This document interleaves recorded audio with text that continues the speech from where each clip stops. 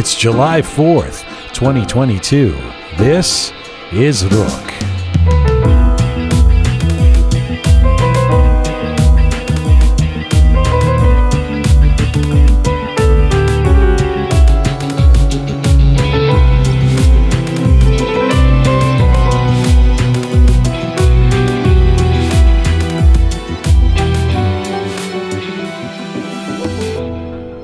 Hi there, welcome to episode 190 of Rook. I'm Jian Ghomeshi. Nice to be talking to you. Hope you're keeping well wherever you're tuning in from around the world. Hello to you from Toronto, Canada. Salam Dustan Aziz, Durud Bar Shoma. Hi there, Kian. Hi, Jian. The fabulous Kian. The Jian. Thank you. It's a big show. It is. It's a big show today. It is a big show. And it's also the summertime, and we've started our new one big show a week idea, which we will then meet out over the course of the week on our different platforms. But we do one big show on Mondays. I'm nodding, yes. Yes, we are. All killer. No filler. No filler. That's right. All killer, no filler. A July to remember, an August to remember. It rhymes. Best month of the Doesn't year. rhyme. What's the best month of the year? July.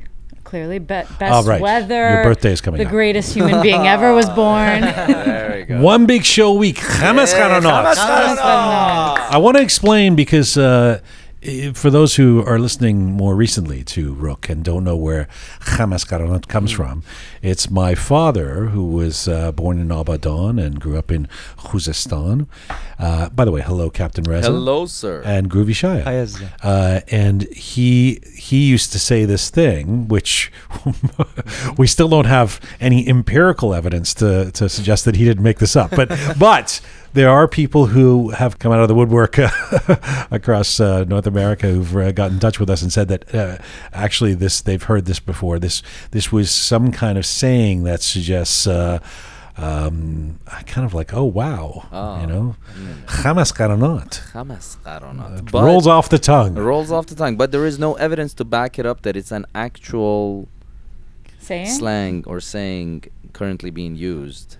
It's difficult because my dad, Yeah. I've been through this, I talked about this before, my dad was 40 years older than me, so he was going back to the 1940s, 1930s he was born, in Iran. So he's growing up in the 40s and 50s, and who knows what they were saying, running around in Khuzestan back in the Chamas Charonot. Who would have thought? So one big show, all killer, no filler. Today, Helia Bandeh, a visionary traditional dancer and educator. She's kind of been on a mission, a global mission to bring classical Iranian dance to the world. The story is that she was a dancer, left Iran, she was in Europe, and she was studying, Egyptian and Spanish dance, and somebody said to her, well, show us classical Iranian dance, and she realized she doesn't know what that is. And in a way, nobody does, and she had to go back and kind of rehabilitate that and discover the history and bring it to people, and she does workshops all over the world now and does performances. So Helia Bandeh, I suspect if you are familiar with the dance world and the Iranian dance world, you will know that name. She's going to be in the Rook studio. We will vacate the Rook studio. Get the riffraff out of here, Kian. Sorry. That's me. That is you in your kola cap and Helia Bandeh. Before that, though, also in the Rook studio, Dr. Roza Moradi. This is an Iranian-Canadian doctor of natural medicine. She was a conventional doctor, or I guess is, like riding a bicycle. You'll always be. Is that... You know the doctor I'm not stuff. a doctor. I well, don't you're familiar with the You're doctor. doctor enthusiast. I don't get involved in the details. And she discovered that conventional medicine was not for her, went to India, and has become a big advocate and educator around Ayurvedic medicine. Ayurveda. Which is a medicine and a lifestyle, a natural form of medicine that began centuries ago in... India. That's right. Hindustan Khodemun. Hindustan Khodemun. Yeah. So how's that Marama? And Dr. Rosa Moradi, I mean, she'll be in the studio in a few minutes. I know that she seems like a wonderful person, and she's got a big social media following, and she's very accessible. So I suspect she's not going to be like a policeman, in here. But I'm always worried about somebody's going to then discover our diet and realize that it's a disaster. Shame you. Savvy Roham and Groovy Shai, you guys didn't come in early enough today because this morning Groovy Shai and Savvy Roham bought some Nuno Paneer at the that's so nice. And at the, what do you call it, Bogali? No. Bogali. Bogali. At the Bogali. John, Bogali is fava beans. At the Bogali. And so we had some Nuno Paneer, it was so good. Sabzi too? Gojo, yeah. Gerdu as well. But I think Dr. Rosa Moradi is going to be like, come on, no, Nuno Paneer is healthy. I don't know. I don't think what What? What naturopathic doctor or what doctor have you heard say that Nuno Paneer is good for you? But it's Paneer or Nuno Gojo. Exactly. The most simple. No, not good. Not good. What? I think it's I not don't good. believe it. Well, let's see what she says. Well, I'm actually super curious now. I think cheese is bad.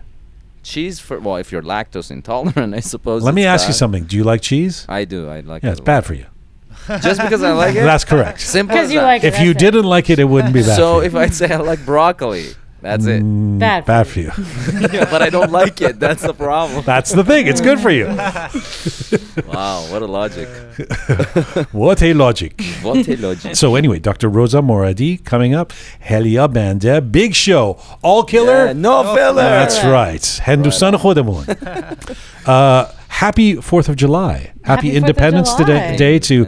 We have a lot of folks listening to us in the United States, and this is their Independence Day. And 3 or 4 days ago was Happy Canada Day. Canada Day. Happy Canada Day. Up until a few years ago, it was Iran that one would think of as an unstable, divided place that's always on the verge of civil war or implosion at any given time, deeply polarized.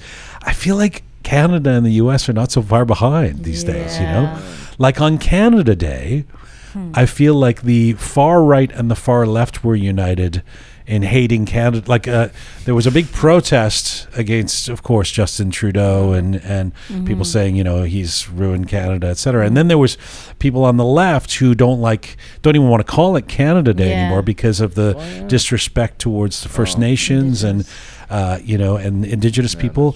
And then in the U.S. today, I mean, based on my social media, half the people are like, "Screw Independence Day. We're uncomfortable with being American." There was a mass shooting today on the July 4th. It's a really sad situation. And based on the recent Supreme Court decisions around abortion, but that doesn't mean fuck America, I guess. See, Keon, There what you happens? go. Keon's an American. You see what? She gets all defensive. You're already polarized. همه خوبی کرده کشورها, like Canada and US, it gave us a safe haven from the turmoil back in the Middle East. So how could we be ungrateful? Well, I mean, you're the one, you've spoken yourself about American intervention around the world and things like that as well, How so? What do you mean? Do you want me to repeat what I just said? There have been times where you have said, you said it with regards to the Ukraine, the Russian invasion of Ukraine. You said, well, Listen, America has done this. I mean, there's no perfect country. Let's put it that way. There's some countries, they have more good to them than bad. I mean, it depends on your And I'm point of sure view. there's a lot of Iranian Americans listening who are very proud of being American. But I'm telling you, I'm seeing a lot of people who are I agree. very Yeah, disappointed there is, right now in the, Yeah. on the heels of the racial issues and then the Supreme Court decision around abortion and then environmental rolling back that stuff, and the country's so polarized. Yeah, I mean, and this investigation, January 6th investigation that keeps going on, it's just one thing after another. Very polarized. But to say it's a terrible ببین آمریکا چی شده؟ شاید شما که اومدی اینجا آزادی پیدا کنی. We're coming to you on rookmedia.com. It's there that you can link to all of our platforms. We're on an ongoing mission to build a new audio-visual encyclopedia of Iranian diaspora identity. We are on Spotify, SoundCloud, Apple Podcasts, Instagram, CastBox. If you'd like to see some visuals with Rook, switch over to YouTube. If you like your Rook descriptions in Persian as well as English, you can find us on Telegram. All of those handles are at Rook Media. And if you want to support this program, you can become a patron. Go to our website, rookmedia.com, and press the Support Us button. Once again, devoid of any of the polarization. Happy Canada Day and happy 4th of July. And a big thank you to Hamid Reza Safipour for helping to make this episode of Rook get to your ears and eyes. Hamid Safipour, Luxury Custom Homes. If you're in the Toronto area, frankly, if you're an Iranian Canadian, you may know the name Safipour. Hamid got his master's in civil engineering and got into the field of building and consulting on luxury homes over 3 decades ago. And in the last 20 years, Team Hamid and Nina have made the Safipour name one of the tops in the business, a name you can trust to buy your dreamland and buy your dream house. Safipour Luxury Homes have now teamed up with Remax, and they're moving into also doing exotic high-rises that are beyond things we've seen in Toronto before. If you are thinking to buy or sell or build your dream home, if you're anywhere near the Toronto area or interested in buying and acquiring here, get in touch with Safipour. Safipour, Poor.com. Simple as that. Or 416-876-4918 at gmail.com. Look at your screen right now. We put it up there. Safipour.com.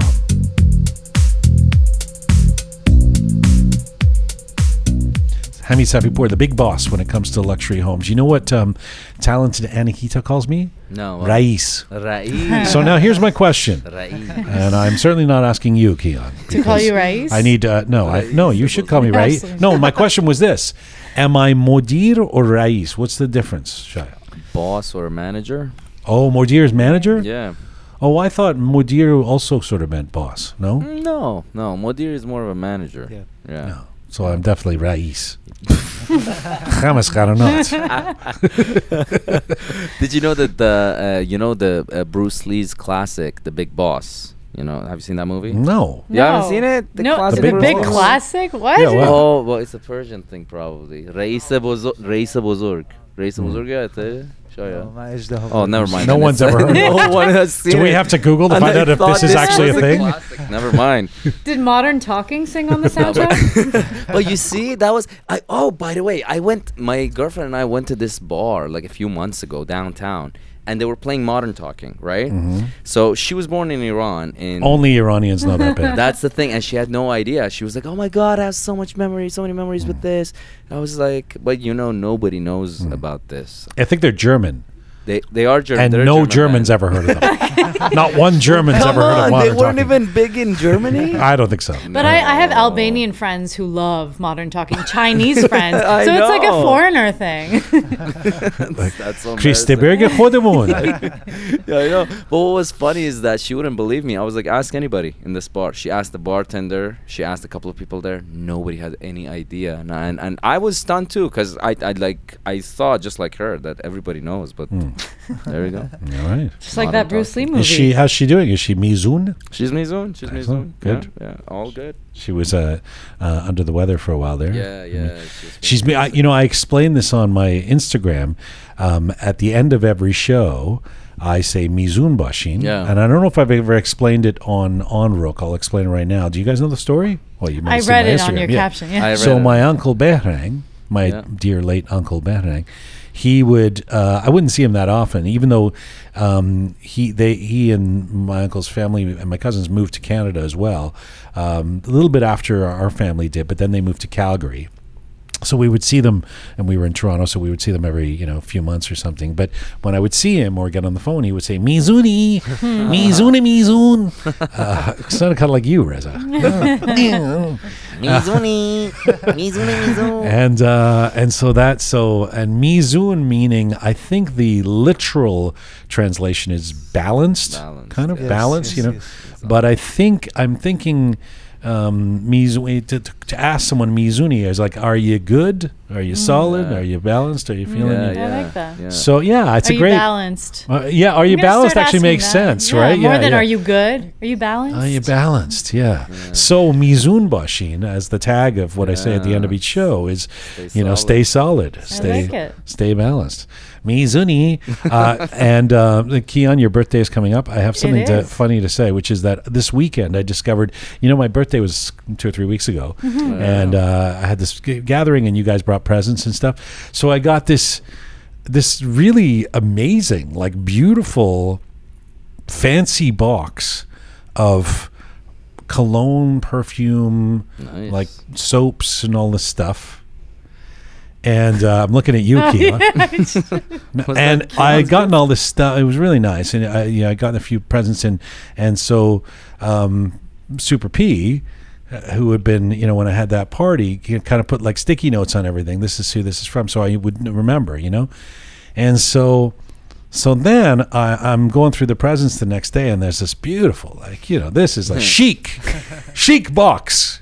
A chic of like it's cologne. I don't know. I mean, there's a aftershave, and Nice. there's Men's soaps. care. Men's. It's like a store. It's like an entire store of and it's a How glossy. big of a box? Oh, huge box, huge. No, it was actually very big. I mean, I'm telling you, this was an extraordinary A gift. mammoth of a box. An extraordinary gift.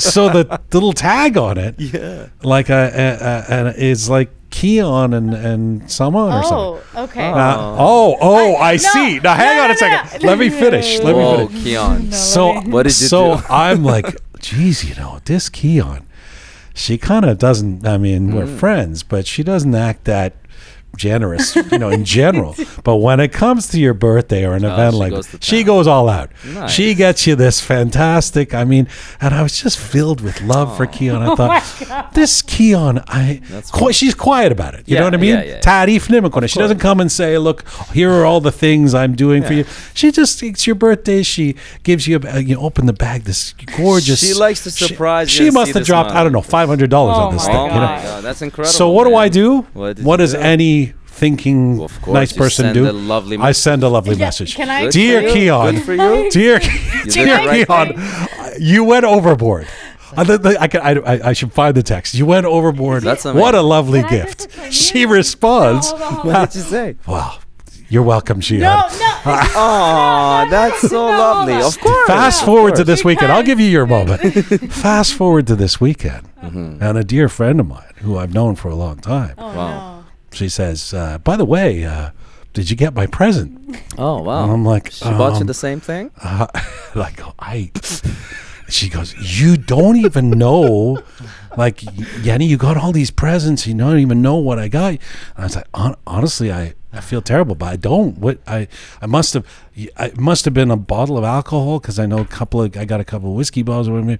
She's like, no, it's don't worry about it. And I was like, no, what, And she said, well, it was this box with the cologne and the after. And I say, well, what's the name of this?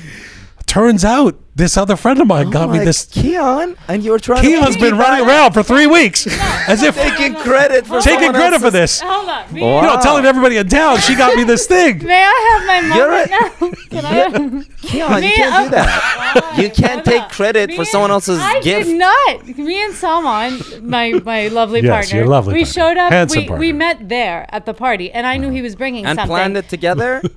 No. Anyway, so I brought something. He brought something. So when No, we, let me finish too. Here's Yeah. another part. I think you guys also brought, you brought me a bottle. I know that. Yeah. And so there was a few presents. I was like, this Keon. Wow. Really went what did I off. get from Reza and Shai? I don't think these guys are bringing a little gift or what. Keon, this is a classy person. Yeah. What does a She classy knows. person do? She comes from a family.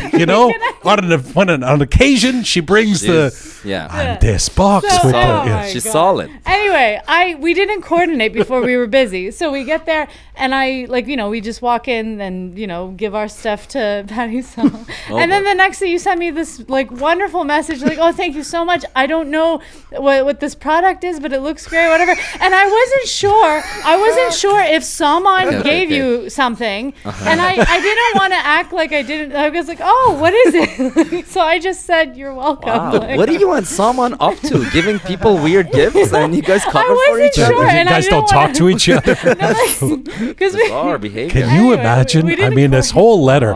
I don't know the brand, but this you went overboard. She says, "Oh, you're welcome." I didn't know if was his The gift. meantime, she's got me like a $16 bottle of wine from the LCBO. Oh, come on. I did not. And then my friend's like, so when I discover this, I go, honestly, I thought that's so this was somebody else gave me that. And she goes, well, really? Like, and I said, she said, who? And I said, Keon, and she said, well, did you thank Keon? I said, yes. And then she said, well, and then Keon didn't tell you that's what I said, no, she said, you're welcome. Because I thought it was. Oh my God! Now I look bad to everybody. Keon takes credit for gifts that she didn't give. I didn't know. I thought someone gave. Anyway, my intentions were good. I stand by my actions. No, Keon, we love you. I mean, it was just a funny circumstance. But for 3 weeks, I've been shame. wandering around going, I was wrong about Keon. And Keon was She proud of is, her. And Keon was she is walking- all class. And she didn't even make a big deal of it. Of course. She gave me this $1,000 bottle of cologne. Doesn't even mention it. She was walking around thinking that, wow, I wonder what gift he got. This thing is worth a car. I mean, the price of a car would be the same as what this box I was. genuinely thought it was Salman. I was like, oh, Salman probably, I don't know, some dude stuff. Anyway. So funny. I kid. You didn't. Nobody has to get me anything. Actually, it was really, really lovely that anybody brought. He me remembers gifts. everything, guys. But it I know he had people tagging his I was gifts. mortified that I didn't know. I was like, I am a horrible. I don't know what this friend of mine. It's a dear friend of mine. I don't know what they got me. I'm like, I honestly don't. I don't know. And she's like, what made you think it was from Keon? Keon. All right. Thank you, Groovy Shia, Captain Reza. For nothing. Fabulous Keon. How do I downgrade the fabulous Keon? I'm the Modir. I'm the Rais here. Listen, we kid. It's not a big deal. Let's get to our first guest, and then we'll come back on the other side of it and talk more. So my first guest today is coming into the studio here, an Iranian-Canadian doctor of natural medicine and a growing popular presence in social media, Dr. Roza Moradi, who was born in Iran, grew up in Tehran until the age of 17, when her family moved west to help her interest in psychology and medicine.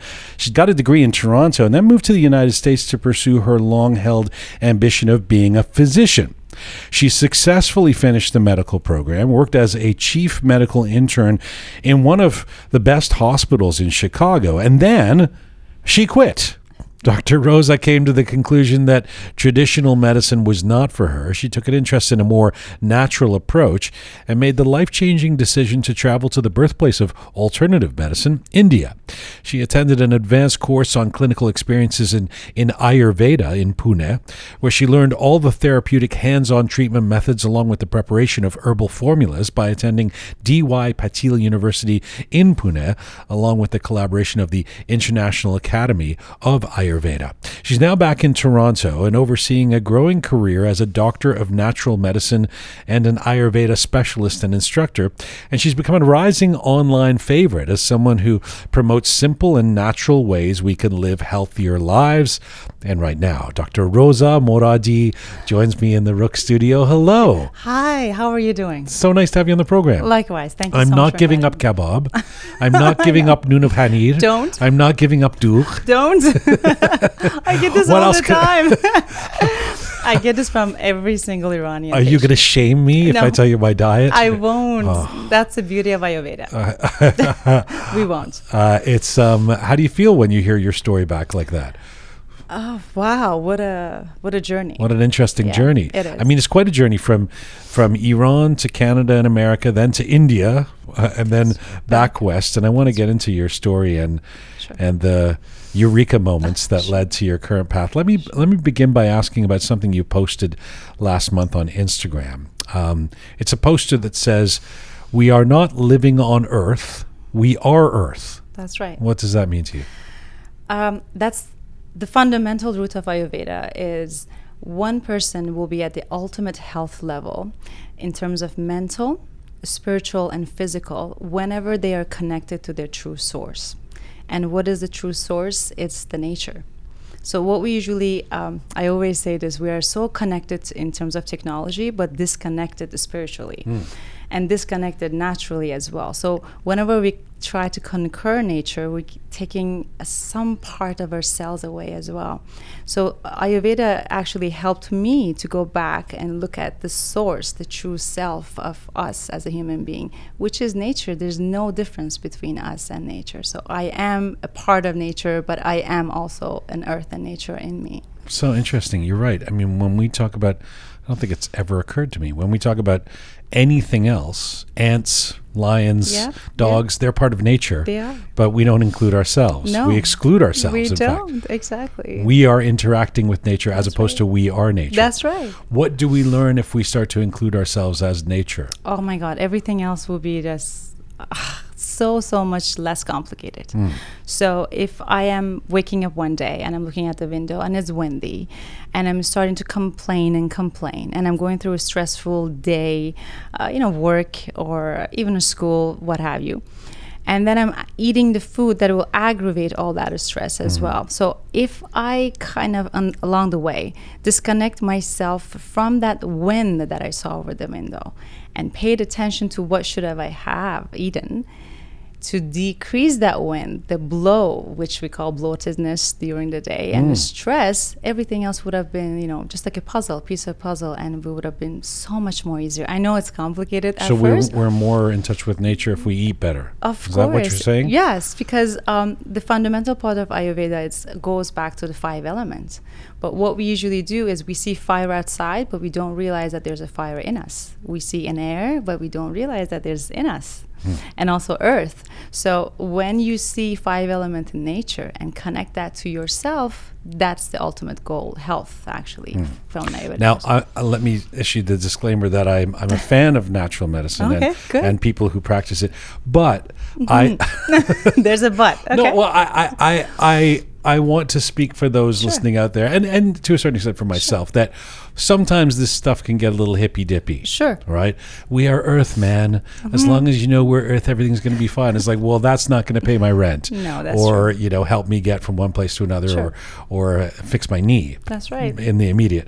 So that's why I'm glad that you've had this creative kind of journey where you didn't just learn all of this at Burning Man. That's right. Or at a folk festival, but you've in fact become a medical doctor, and you've seen the inside of that, and now you've taken this alternative approach. You posted something else too, which was a write-up about how we are not our job titles, which I really appreciated. Thank you. I thought this was interesting for you, though, because when it comes to being a doctor and an Iranian, we place a lot of status on doctors We do. in the Iranian community. Everybody does around the world, but particularly the Iranians like the doctors, Sadly. right? How would you rather be defined? Rosa. Whenever, I think the main problem is ego. So in Ayurveda, I actually tried my best to overcome that. There's a difference between I am and am I. That's the biggest fundamental philosophy of Ayurveda. So if you keep questioning yourself, if you keep learning, if you're just open to new knowledge and adventures, that will make you a better person, as you grow older.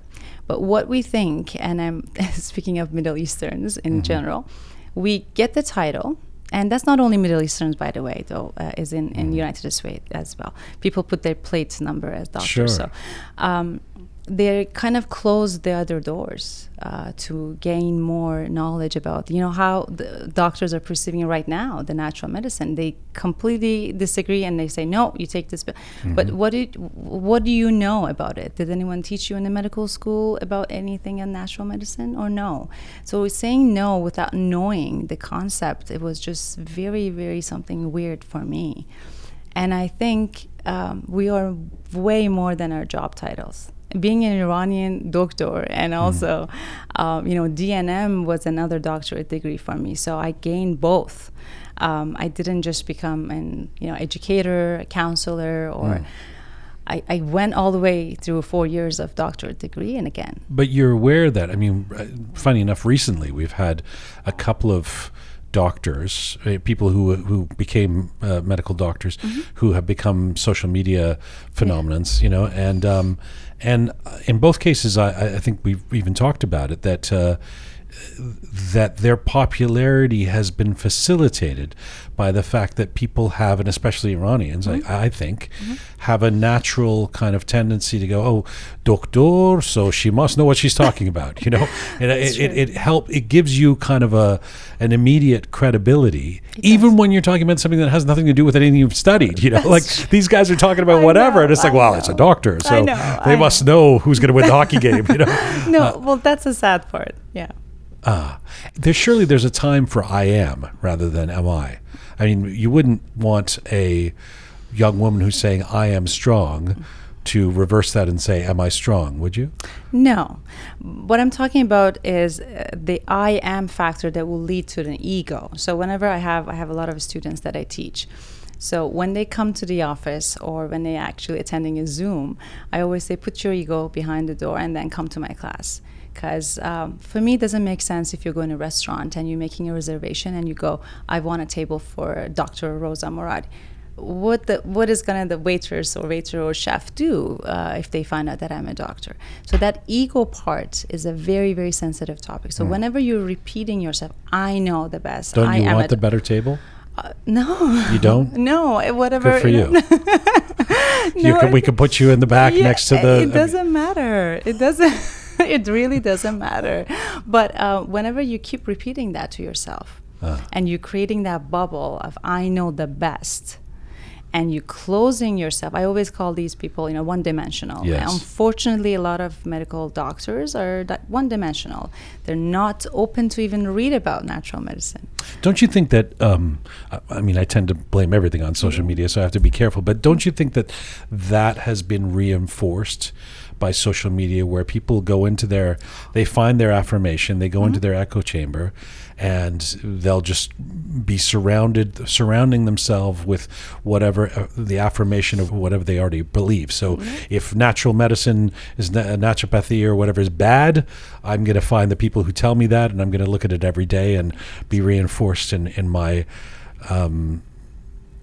particularly non-nuanced thinking. That's right. Social, I agree with that on you, actually, with you on social media part, because it's the part that I think everything now is going out of hand. So we see the most prettiest part of people's life on social media, which I always talk about it on my mental Ayurveda courses. And we tend to follow someone's diets, follow someone's daily routine, and also, their title.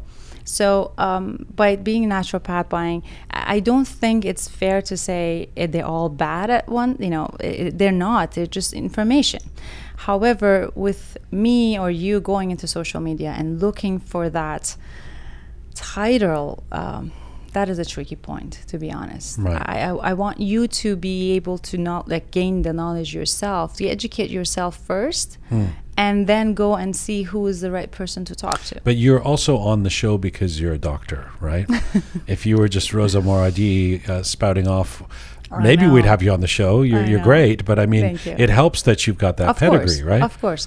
And let me be, sorry, I think I need to be a little bit clear on that. So there's nothing wrong with being a doctor and also gaining more information, of course, but I didn't stop. That was the thing with me. So I could have stopped by 2 courses and nobody would care about who I am, or just go Costa Rica or anywhere else and get a 2-month degree. But I didn't stop. I wanted to, as my dad always said, don't do something or do it to the end.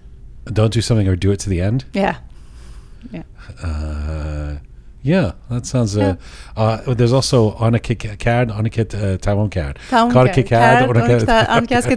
Exactly. Right. The person who does the job is the person who finished the job. We're going to define Ayurveda in a little bit, so in case somebody's listening and going, what is this thing that she keeps mentioning? But a couple of more general questions before I get to your story. Let me throw this at you. What's the greatest issue you believe we have in terms of losing our way and becoming a less healthy society? Social media, it's one of the biggest.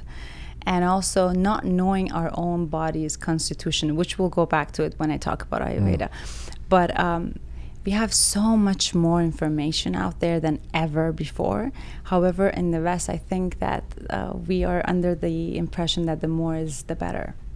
That is what is actually keeping us unhealthy.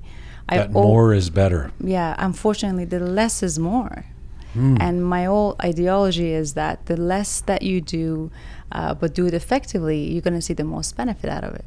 But in the West, we think, ginger shots are there, turmeric latte, so I'm going to get it every day. So every single thing has been more and more in terms of quantity and quality. But also, you said something a few moments ago that I thought was really profound, this idea that we are more technologically connected than we've ever been. Yes. But we feel less connected than we've ever been on some levels, right? That's so true. Or we are less connected to the earth or to each other. Exactly. Spiritually disconnected. Right. And I'm assuming you believe, I've talked to enough folks who believe in natural medicine and organic living. And so I'm assuming you believe that we are all being prescribed and taking too many pills as a panacea to our ills rather than a preventative approach of taking care of ourselves better, right? That's right. And not necessarily pills, supplements and vitamins. Vitamins are bad? Uh-oh. They're not good for everybody. That's another issue that I see. So whoever can find me, they know where to find me. I'm either in the health food stores or just like eavesdropping, because I love to see how people are choosing their vitamins and supplements. So my aunts, took melatonin. Let me take melatonin. Or my cousin said that. I thought that was in Iran, but no, nowadays we see this more and more with supplements and vitamins here. Right. So whatever it is out there, I'm sure it's good, but not necessarily good for you. I've taken two things since I was a kid. So since I was like a teenager, I took this Active Men's vitamin that's one of those multivitamin things, like religiously. In fact, like once my medical doctor, my family doctor, GP said, why are you taking those? And I was like shocked. Like, what do you mean? To stay healthy, right? And the other thing is I take this thing called Florasil. Okay. Now you will probably appreciate the Florasil. It's like, what is that? It's a vegetable silica. Yeah. And which I think when I was 19 or something, I read helps your hair because I didn't want to go bald. And so it's the natural supplement that, it makes your nails and your hair strong. That's right. And so now I'm afraid to go off the Florasil. So far it's worked. I'm not bald yet, No. So I take these things. But who told you to take them? I don't know. I mean, the multivitamin, I just seem like what you're supposed to do, right? Yeah. And then you start to accumulate them after, somebody says, oh, you need vitamin B. And then the other person says, you need vitamin C. And so then there's this little mound of things that I'm taking along with my Florasil to make sure I don't go bald. I know. You won't go bald. How do I know? Maybe the Florasil, the vegetable silica, has been helping all this time. Well, let me tell you this. Maybe the mixture of the supplement that you're taking is actually helping it. Or maybe it's just your constitution is the type that it will not allow you to go bald. So a lot of people, of people are, they have a tendency to go bald, but not you. And my nails are strong because of the vegetable silica. Because of the vegetable. Jeez. I don't know. I mean, it's worked, so I don't want to, cheshmish nibkham, Sure. But it is an interesting question of how we get into these ideas of what our health is, what we're supposed to do for our health, and then we can't kick it, right? I mean, the truth is I've been sick 100 times in the last 20 years, but no matter which vitamins I'm taking, so apparently they're not foolproof. Right? Exactly. The only thing I usually tell my patients that by eliminating what the supplements are taking, they feel ultimately better, because half of those stuff they don't even know why are they taking. What does it do to their body? And maybe they have some side effects. I'm not giving up the Florasil. Don't. Gentlemen, if you don't want to go bald out there, I have no idea if this works, but it's some naturopath once told me, take some vegetable silica. And so cool. Let's get into your story. It's an interesting. So you were a kid in Tehran. Yes. And the story is, from what I understand, you always wanted to be a doctor. I always wanted to be. This wasn't one of those Iranian parents pressuring you. No. Why did you always want to be a doctor? I don't know why. I can tell you that my family, nobody in my family was a doctor, and I'm the only child. So every time that I wanted to, I don't know, like in the school, I was always good in biology, and I loved law as well. But it was just something about memorization and human body that fascinated me from the very early age, like, high school. And when I talked to my parents, as a matter of fact, they did not push me at all. My dad said, just be good at it, go for it, whatever you choose. So that was the whole beginning of, doctor, okay. So, but then what do I have to do in order to get there? I didn't know that I have to do psychology or any science and all of that. But I just said, okay, maybe being an actress on the side. But the actress as well, doctor and actress. That never happened, but yeah. And did you, were you interested in helping people as a kid? Would somebody who knew you when you were 10 go, of course, Rosa's got this popular Instagram channel now that she's helping people? Yes, I mean, it's not good for me to say it, I think. It's better to ask those people. But I have that in me, as they say, even in very age, like 7, 8, or 8. Or my grandpa, my dad's father, used to be involved in herbal medicine, and I didn't know. I was very, very young when he passed away. So now I remember in Iran, yeah. So I remember like people coming into northern part of Iran and going to him and be like, I have eczema, what can you make? And I remember him actually going around the farm and picking up. So maybe that's something that made me actually interested. It was in me all along, but I didn't know. So your parents, you moved west when you're 17. Yes. And it's partly because your parents want to help your education? Yes. Which is sweet, right? It is. The sacrifices that Persian parents make. Very. Did you want to move west? No. You want to stay in Iran? No, I wanted to friends stay. and Oh yeah, and I cried. I think the first year of moving here was the complete anxiety and depression. I knew I was gonna get a good grade in concours, and at that age, all my classmates were getting into Tehran medical school, which was my dream to go to. So I always blamed them that why did you actually bring me here? I would be better off there. Yeah. And so, they win the argument. You move west. That's actually quite amazing that they did this for you, but you didn't actually want to do this. No. And so, what leads you to where you end up going to the States after you get your, was it a psychology and science degree at York here in Toronto? Yes. You go to the States, you're going to be a doctor. Yes. Right? Done. So medical school, and then there's this moment, if I have the story correctly, you're in Chicago and you've become a doctor. Yes. You're working in a hospital or something. So what happens? Number one, two things happened. Number one, I was not happy when I was actually doing my clinical rotation. I was happy that I was helping people, and finally the white coat is on. So, but it was just something that at night when I would come home, I was not happy.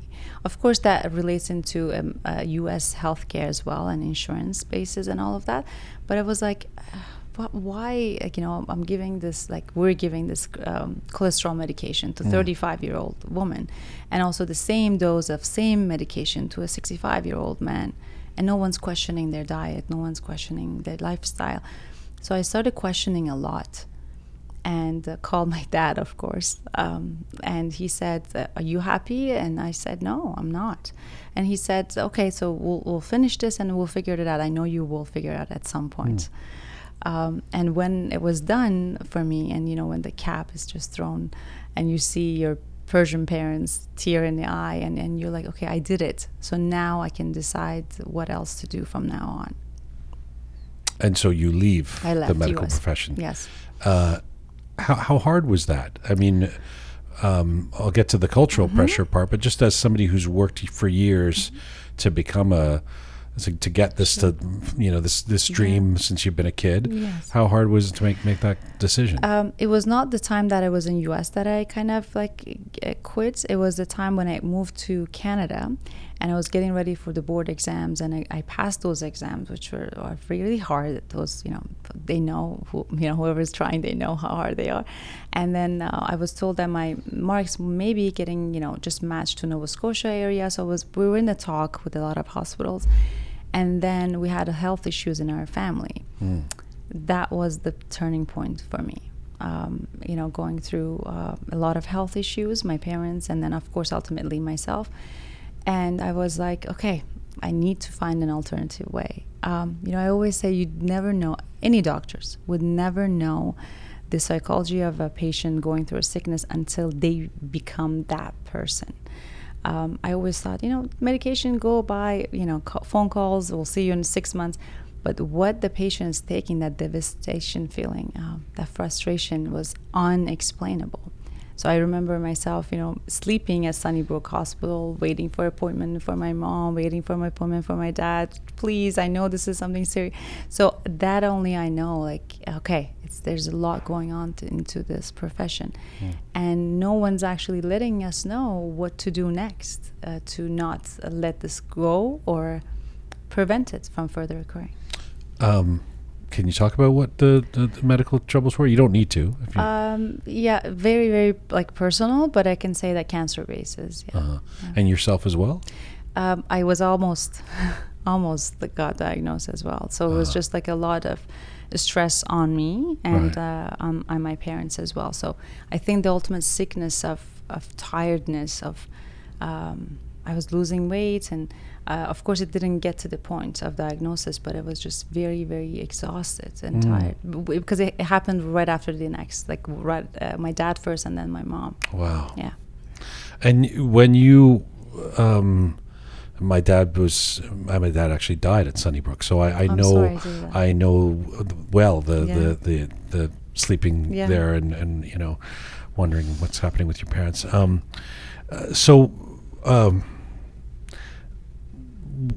You must have, when you became a doctor, and you talked about throwing the cap in the air and the tears in the eyes of the parents. I mean, it must have been a point of pride for the extended family, etc. Oh yeah. How was the reaction when you said, "I'm giving up. I'm leaving this"? The reaction of my parents, because they saw what I did was helping them. What they were like, okay, what is this? Number one, we have this weekly meetings with my parents still today, and we talk about various issues. So that was one of we need an immediate meeting.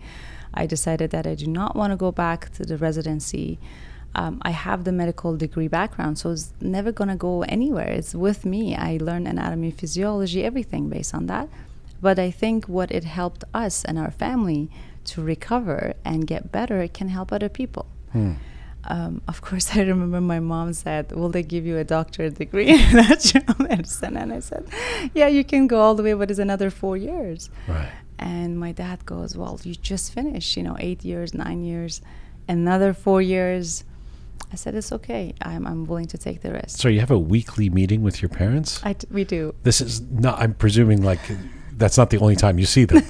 No. you have chai we do. You hang out otherwise. Yes, we do. What is the weekly meeting about? It's typically anything. It started when I was a child. But you schedule the meeting. Oh, yeah. It's like it's on official, the calendar. Yeah, on the calendar, yes. That's amazing. You ensure that there's going to be a communication. Oh, of course. Wow. The only time I've come close to that is actually because of the pandemic. We started doing we did Zoom meetings, Zoom meetings, yeah. But so what, who chairs the meeting? I mean, how does it? Me. No. Wow, you really, now I know you're Iranian. The OCD. The kid. We have a scheduled meeting. It started when I was a kid, and it all started with movies. I loved watching movies and going to theater when I was a kid. So we usually we'll watch a movie together, and then we'll talk about it.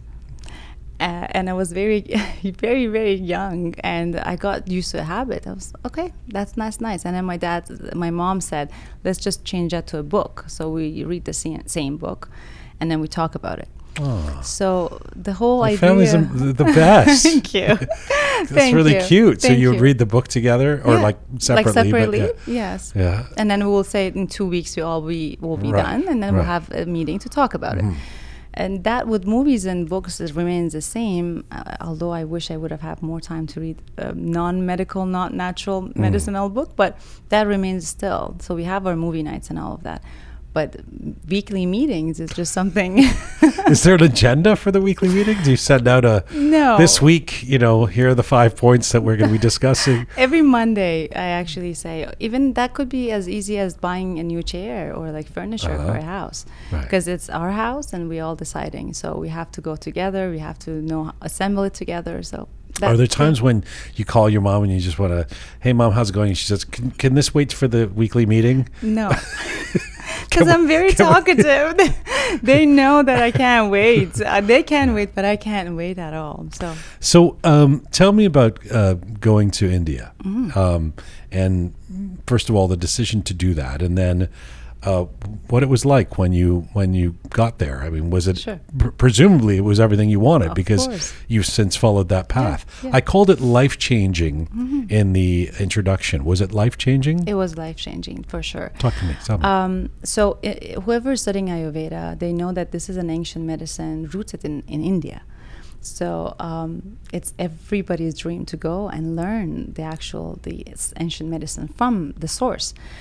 And as a part of my practical, just like how it is in medical school, you have to go and rotate in the hospitals and work. But there's no natural hospitals here in West. So there's only a few options, and India was the main one.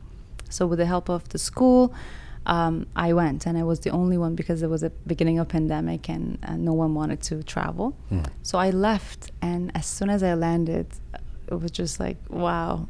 Of course, I was dreaming about like Bollywood and all of that, but nothing like that. However, different environments, different energy, and the whole idea of people struggling a lot, but learned to thrive and survive with energy was just fascinating to me.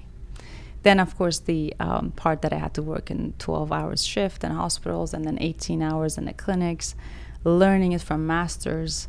So it looks like a Western hospital, but it's natural natural medicine? It's Ayurvedic hospitals, yeah. And did you know about Ayurveda before you went there, or because there's different kinds of course. naturopathic medicine, right? Yes. And so did you intently want to study Ayurveda, Yes. or did you discover it in India? No, I did it here because I had to do some part of my school here in Canada. Okay. So it was Canadian Indian associated school that I attended to. So my first 2.5 years I studied here, and they gave me some credit, of course, because I've done MD. So it was less than actual 4 years. I know what you're gonna say. I guess I guess the title meant something then. No, well, they Yeah. thought it would be repetitive for me to study Sure, anatomy yeah. and physiology. You weren't just Rosa No, during that meeting. that You were like, bit, actually, I'm a doctor. Yeah. Exactly. All right. And then when you went, when I go, of course, you see the different part in every single aspect, the way they eat, the way they, Diwali is, the way, it actually stayed a little bit longer than my whole process. I just wanted to know and travel from south of India to north of India, to know the culture, to know what is the cause of this joy, why, all sort of different, religion and different background. What is it that keeps them so close to one another? So can you give us a brief description or definition of Ayurveda? Of course. It contains of two words, so Ayur and Veda. Ayur meaning life, and Veda meaning knowledge or wisdom. So it's the wisdom of life. And what does it actually mean in terms of practically Sure. applying it? Yeah. Sure. So I'll tell you the difference between a traditional medicine. We mainly focus on a physical body. Ayurveda says, well, now more in terms of mental as well, especially in the recent years, we focus more on mental health. But in Ayurveda, it's a three-dimensional. We say healthy body, healthy mind, and healthy soul or spirit. This aspect, the last one, it's been taken away from a traditional medicine. So whenever you have an ultimate health in all those aspects, then you can only say, I'm a healthy person. And when you find out that wisdom that is in you, in every single cell, that knowledge, then you can incorporate all these three together and say, I found out the wisdom of the life because I'm connected to my roots, I'm connected to my consciousness. Yeah. Now, let me say at this point that having done a little bit of research on Ayurveda, because I was very curious, since you're a practitioner, looks amazing. Looks like the journey of it, the history of it. This isn't something that somebody discovered last year. This is goes back, throughout history. But also, there's some. I just feel like we should just throw out the disclaimer there. You're certainly not suggesting that Ayurveda is the cure for everything, cancer, etc. Because there's some controversy around that. There's medical organizations that want to explain that this don't believe that Ayurveda is the answer to everything. And what about the idea that there was some leads or some issues with that can be problematic issues with the medicinal Ayurveda? Can you speak to that? In terms of medicinal Ayurveda, what's the problem? Well, wasn't it banned a few years ago? It was. It was mainly in terms of regulation. It was a lot of, because once again, so people would go take many courses, and will advise people on taking teas, herbal teas, infusion, etc. And people will get, of course, they didn't know where to get the actual good source from. So whenever you're getting the source of any herbs from, and of course, unfortunately, not well-known source, then you can actually get impurities in all those medicine as well. So in terms of regulation, there was a lot of discussion, but then WHO recognized it, and FDA also. I constantly am in talk with US and India and Europe, and now finally they got into a conclusion that no, it does work. It's not banned anywhere now. No, that was a no. Okay. Yeah. And tell me about how this trip to India. How long were you there? 3.5 months. 3.5 months. Yeah. How did it change you? I think I always like to travel alone. So again, I went alone, and I like to eat like local. I like to just hang out.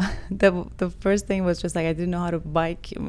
Just ride up, but then jumping in the back of the motorcycle to get there. These things. I think it just made me realize and appreciate how one country with all that differences can, as I mentioned before, can just be so connected. It completely changed my appreciation towards India. I always call it the best country in the world. Oh, really? Yeah. Why did you not stay there? I wanted to, but then again, my job and my goal was to now gain the knowledge and now spread it into West. So Toronto was the place that I could come, and I saw potential of explaining and educating people about what I learned. That's a good segue, because I was going to ask what your mission is as a doctor of natural medicine today. Yes, exactly. So education.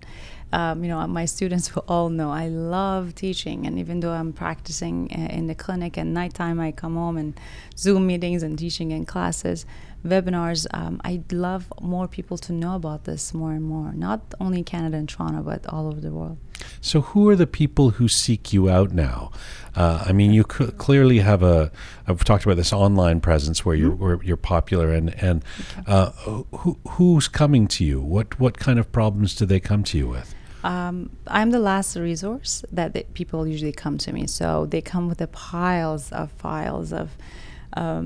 natural medicine, naturopathic, homeopathy, specialists and family doctors, and they're like, okay, we did all of that, but nothing is changing, or we need some more.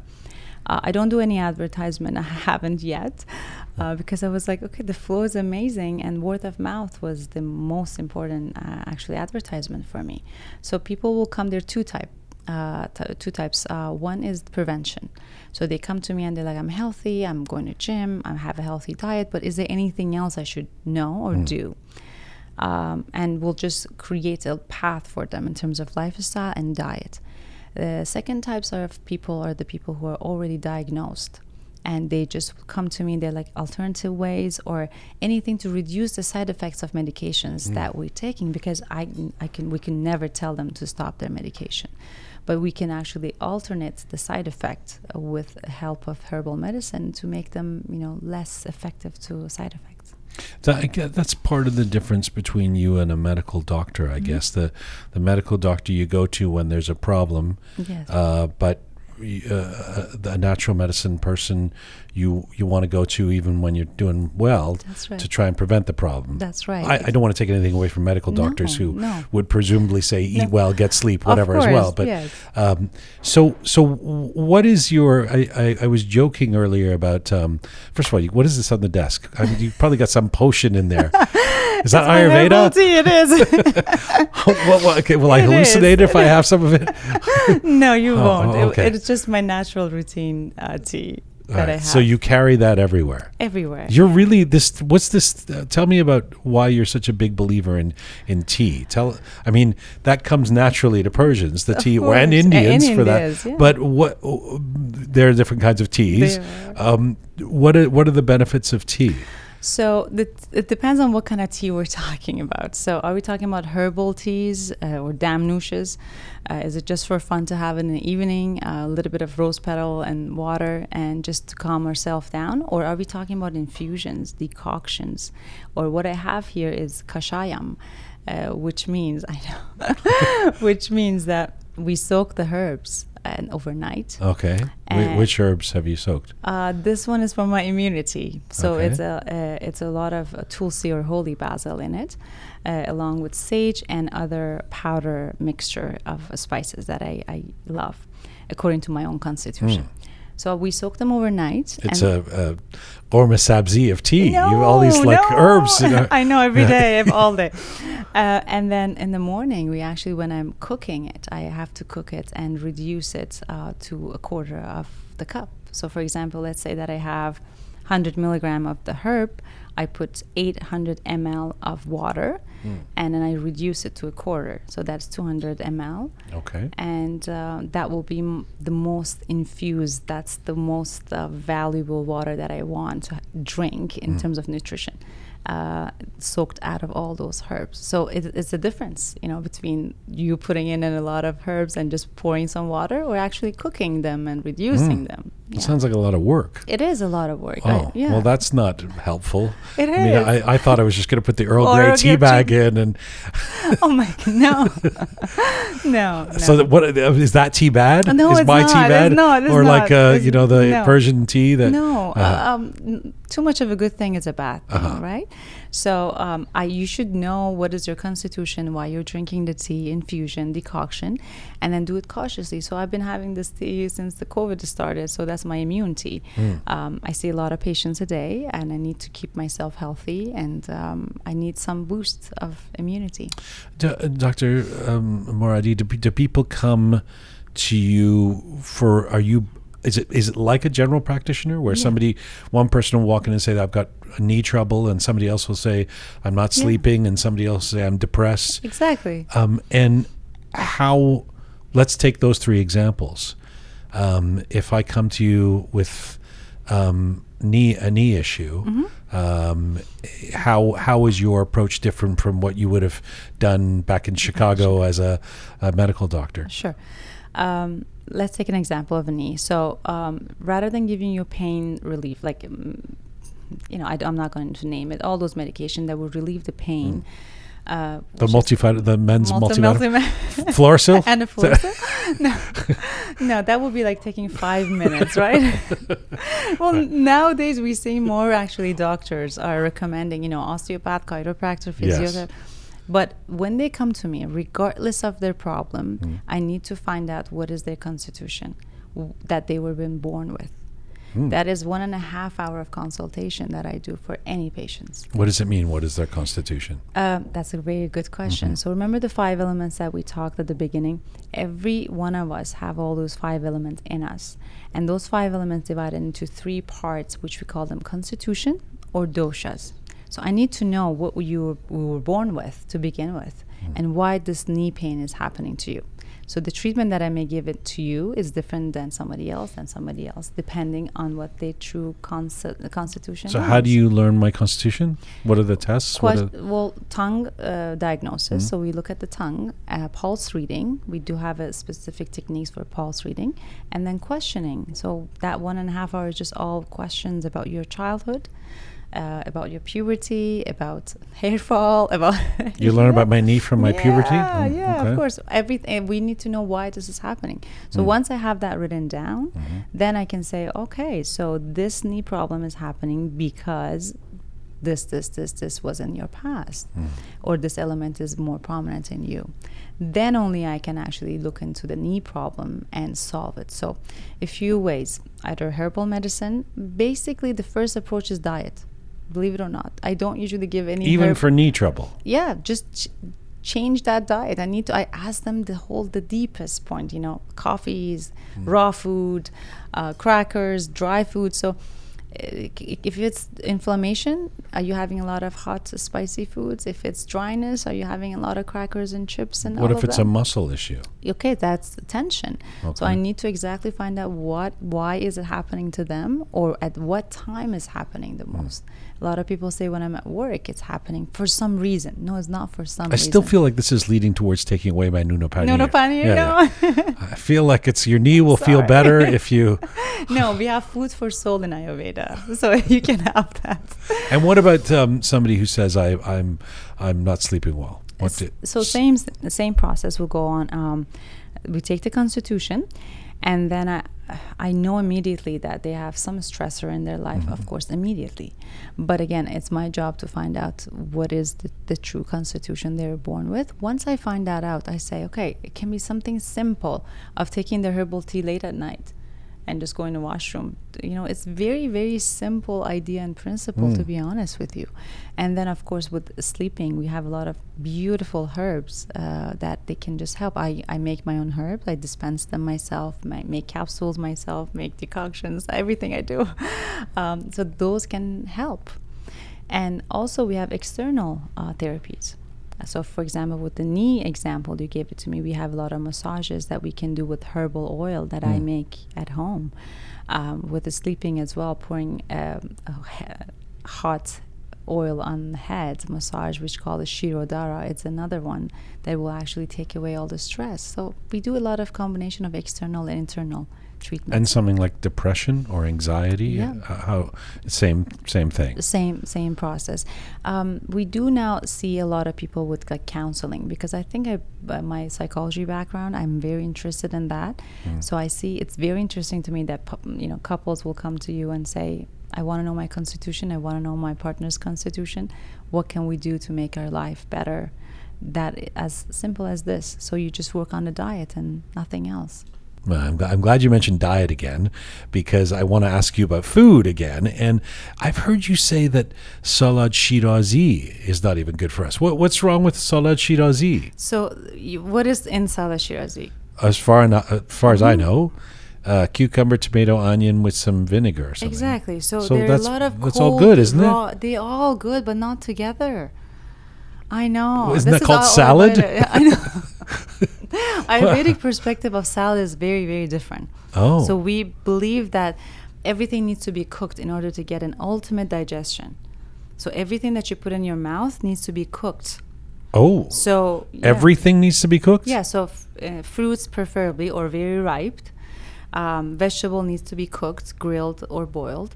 And so salads, that's another issue that I have nowadays. Wow. They think they have a lot of salads and they're in diet. And then they come to me with digestion problems or like bloatedness. Of course you're going to get bloatedness because your digestive fire is not working well. So they should cook the salad. Not cook the salad. I did not say that. Cook the vegetables instead. Like, for example, broccoli, cauliflower. And eating an apple is not a good idea? It is, but if you have You a have to low cook the- metabolism and you have you've been constipated for, let's say, 2 days, eating an apple will not help you. But cooking an apple is actually komput. So throw some cinnamon in it, make it delicious, and have it. And you'll see how your metabolism works. Can I eat any fast food? No. I'm sorry. No, I'm So trying like- to be honest. no, like But no- what no is fast pizza. food? No. You're, But once you're in so a while- sure. This is why I can't come to you. But let's If I say, if I come because Okay. I don't. That's not reasonable. okay, so twice a week, when you have cheat days, enjoy your pizza out. Okay. But here's the thing: you have your pizza, The next day, you're going to take care of your digestive system. Mm. If you can promise that to yourself before to anyone, I'm Right. fine with it. Yeah. So I'll do it. I'll eat outside. I hang out. That otherwise my That sounds life will horrible. be, It my sounds life like we have will to be go so get a boring, right? Well, that's what I No, wonder. I know, it's not. Going It's out with you not. would be like you need a cooked No. apple and a No. zucchini. No, number one, when I'm on vacation, there's no rule. So I Okay. eat as much as local food Vacation. as possible. Yes, that's Right, vacation. right. I come back and I do 2 weeks detox. That's another Right, story. right. But in here, people who hang out with me, they know I choose my foods wisely. Right. So you can go. There's a lot of restaurant, and Ayurveda doesn't mean vegetarian. Please, just be aware. That doesn't mean you're vegan. Those are all labels. I'm an Iranian. I grew up with meat. You can so eat meat. I can. Yeah. Yes, it all depends on how much. So let's say we go to a Persian restaurant. We already kind of know what the menu is. Mm-hmm. Yes. What do you order? I won't order rice. Okay. I See, will- already kind of high I maintenance. know. Go yeah, ahead. What? Yeah. Is it my cheat day or no regular day? Regular day. Okay. How often is the cheat day? Every 2 weeks. No, regular Okay. day. Regular day. Every regular. I'll have some warmer sabzi by itself as a stew. Okay. That's it. Just some gourmet sabzi. Yeah, yeah. No rice. bread or rice. No bread or rice. Or dessert. No dessert. Oh, well, now I'm thinking about all the delicious. No dessert. All right. I have Well, a that's- sweet mouth, like tooth, so Uh-huh. I cut down sugar 7 years of my life. So that's pretty limited. It like is. you wouldn't even get juja kebab or something. Oh, I would. You I would? would. Okay. But without rice. Like, Without rice. Yeah. What's wrong usually with kebab- rice? It's a lot of carbs, number one, and it's so hard to digest. And again, the way it cooks. So I when I cook rice at home, it's completely different than when I eat it outside. So I add a lot of spices to it. I add a lot of good oil that I make at home. So I make the digestion really, really easy. But outside, I don't know what they use. So, but again, if it's a occasion, birthday, whatever, it's okay. I'll have it. I'll have some. Don't laugh at me, but I'll tell you this. Whenever invited, This is why it's hard. No, because but- we started with Okay. no penny, or like you said no, you can have what you want. But really, if I was really going to try and be healthy, Yes. I have to not have rice and bread, right? not every day. You can have your rice and bread, but again, what kind of bread? Oh, There you yeah. go. So what kind of It's a bread? How much of disaster. a bread that you? My dad is Somali, right? From North. So Oh. imagine if I can get him out of rice, I Mm. can get anyone out of rice because he used to have rice for breakfast. yes, Yes, that's I my know. man. I know. But now it's like, okay, you can have rice. You can have rice pudding for morning, and he loves it. Okay. It took 7 years. What kind of bread are we allowed to eat? It all depends again. Your Oh, my constitution. I don't want to. constitution. Yeah, Right, right. yeah. say- Wouldn't want to say. Would want. Yeah. Yeah. So 'cause then everyone. bad will Betty go might be bad okay in Betty. my constitution. Once a week, it's okay. I don't think it's going to be okay. No, no, it I'm is. pretty sure you're going to. Bad Betty's not No, going to be okay. no. I would say Saturday. My mom would kill me if I say it's no. So Saturday. And Sunday. how do we feel about dairy? Be honest, I'm Not not a good. big fan of. No. I'm not a big fan of. No medical person says dairy is good. No, because again, the quality of the cows or the dairies that we get here is uncomparable to I haven't had dairies for 17 years, except when I went to India, and they actually have it right there in the farm, and I was like, no, I'm gonna get bloated, and they're like, no, you're not, and I have it, and no problem whatsoever. Oh, egg? Can I have an egg? You can have an eggs egg. are okay. Yes, that's fine. They're not dairy. Not too much. Too much of a good thing again is a bad thing. So Once a week. I'm going to be eating everything Eggs on is once a okay. week. The rest of the week is No, so here's options are the keys in Ayurveda. So if you're having eggs on Monday, you're gonna have rice pudding on Tuesday, and vice versa, and switch it up. So I give a recipe for each constitution. Wow. I know. I sometimes have to type up until like 2 a.m. But whatever the person's coming to me, what is the balance stage? What is the Me too, imbalance? Sonia Cameron. Oh, why? I'm No. a bit scared.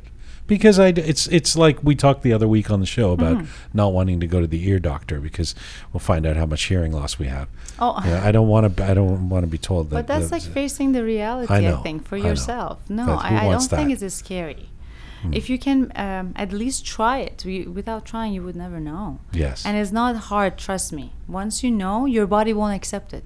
I have people telling me, I can't Yeah, I know, give up I know. caffeine. I That's can't true. give up caffeine. But now that they're like, I'm never going to go back. Yeah, I know that. Yeah.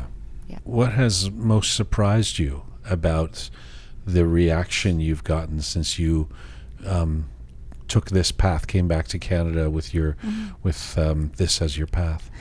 A lot of people are encouraging. I rarely come across. Actually, it occurs to me from my colleagues. Usually, medical doctors are the one that they say, "Whoa, why?" But Why do you think that is? Do you think that's because they see it as a threat to their I don't like to think dominance? that way. I don't like to think that way. I just think that, again, it goes back to being one-dimensional. I went to medical school. I know there's no course of natural medicine and or supplement.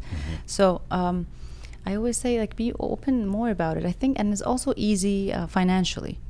With being a doctor, internal medicinal doctor or family doctor, your stability is way more than being someone like me. 1 week I may have 2 patients, and another week I may have like fully booked 10 patients. So that is, well, they're like, oh, why did you make this decision? Why? From a stability. But I always like challenge. So that is.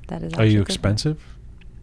I don't think so. No, I don't think so. Like, is taking this kind of path for if somebody's interested in being a patient, should they be intimidated by the costs? I don't think so. Taking into consideration of all those money that we actually buy supplements, and a meal at night in downtown Toronto is way more expensive than my visit. So, and this is an investment for yourself. It's not something that will, just you have it's done. Or I always tell my colleagues or my friends that it's not drinks, it's not it passed through you. You stick with it through whole life. So it's an investment. Tell me about the social media that you do, your Instagram in particular. It's pretty dedicated to the mission. There's not a lot of pictures of you playing volleyball or something, or or a cat or so. Tell me about how it feels to have been getting the kind of support you get or interest online. Well, I decided to separate my personal account from my professional account. I didn't want it to be about me in particular, but it just grew. I have no idea how. I think speaking 3 languages also helps. So I have to do... What's the third language? Turkish. Oh, yes. All right. So then ultimately, I saw people with hashtagging, and people connect, through my page, through me, and then they contacted, do you want to do webinars? Do you want to talks in Turkish? So it all growing so fast. Sorry, why do you speak Turkish? One of your parents? I don't know. You don't know why you speak Turkish? It occurred to me from my mom. My mom is Azeri, from Azerbaijan, but I learned myself the Turkish, from Istanbul, Turkish. Wow. Yeah. What do you mean? How did you do that? So I went on visits once in Turkey, and then back then, we all have a little bit of movies and all the TV shows. Well, you need them for the weekly meeting with the parents. Exactly. Yes. But then when I went there, I couldn't communicate with anyone because they don't know that much of in English, in Com. And I said, okay, I'm gonna. And they don't love you talking Persian either. They don't, sadly. Yeah. And I said, okay, you know what? I'm gonna go back to Canada, turn everything into Turkish, and come back here in 2 years and talk to you just like how you do to your people. So I switched up everything to Turkish, from movies, news. I read. I'm writing in Turkish. I started translating books in Turkish. Wow. Yeah, thank you. What books are you translating in Turkish? Medical books, of course. Okay. Yes. Wow, you're a Wonder Woman. Thank you. That's amazing. Thank you. Well, that's great. Good for you. Thank you. So the Iranians, the people who understand English, and Turks are following you. Yes. Yeah. So now I have to translate every post into 3 language, which is very time consuming, but I absolutely love it. Where do you think you want to take all of this? I mean, it's first of all, do you feel like now you've found your forever path, or There's no limit to learning. I always say, as Rumi said, you think, you're a drop in the ocean, but you are an ocean in a drop. So there's too much to learn. If I have an opportunity, I would love to go back and do a specialties in Ayurveda, surgery part, gynecology part, and natural medicine, because Ayurveda in India divides into different branches, just like medicine here. So then you can specialize in the field that you like. But I am I've never been this happy for entire, like, as long as I remember. That's amazing. Thank you. How does the Iranian community, your Iranian fans or friends, or how do they tend to react to natural medicine? I'm going to categorize them into two parts. One Iranians from Iran and one from here. Okay. Yes. So from Iran. I thought it was going to be generational. Generational? I thought the older school. They all know. Yeah. So when I talk about them, the older generation, they're like, we know this. You know, we learned from our grandparents and all that. But Iranians from Iran have different perspectives. I don't blame them. There's a lot of material in terms of herbs and all of that. There's not enough guidance.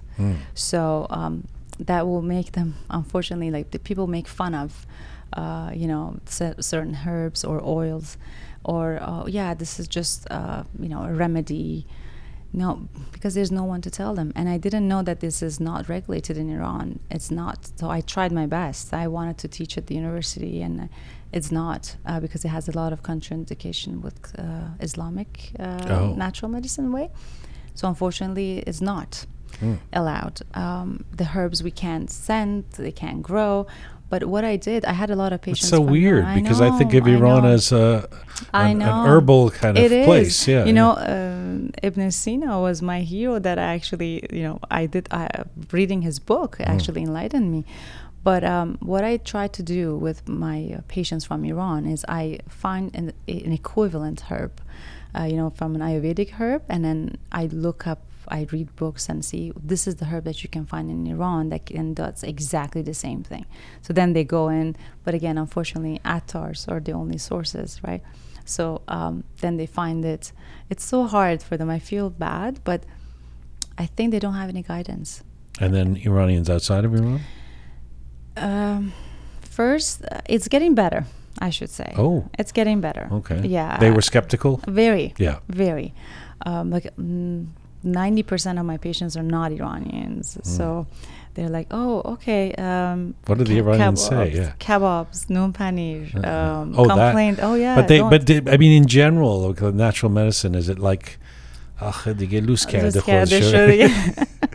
no, they don't do that with me. Okay. They don't. They respect you. They do. I have to be fair. They're very kind. However, they feel it's temporary. So, for example, when I tell them that needs follow-up, this needs, seasonal change. When the season changing, you need different regime, and they're like, "Oh, come on, like." I'm feeling better. I don't need to Isn't there a surgery for this I can pay for? A magical pill. No, it's not, unfortunately. So with non-Iranians, I see a more follow-up based approach. Okay, it's been 3 months. I'm feeling good, but I want to know what else to do. Iranians, they come, just only one-time consultation. They find out what the constitution is, and that's it. Done. Unfortunately. But it's getting better. Are your parents still around? Yes. And how are they proud of you now? I hope so. I really hope so. Do you prescribe things at the weekly meetings? Oh my gosh, every day. They're my clinical study searchers. So. Wow. Well, they're no longer at Sunnybrook. That's a good sign. That's a great sign, yes. It's a great pleasure to talk to you. Pleasure is Thanks mine. for coming. Thanks for sharing your story and your wisdom. And I'm sure people will check you out. Dr. Roza Moradi, thanks for being here. Thank you so much. Thanks. Dr. Roza Moradi, an Iranian-Canadian doctor of natural medicine and a growing popular presence in social media. She's a practitioner and teacher of Ayurvedic medicine.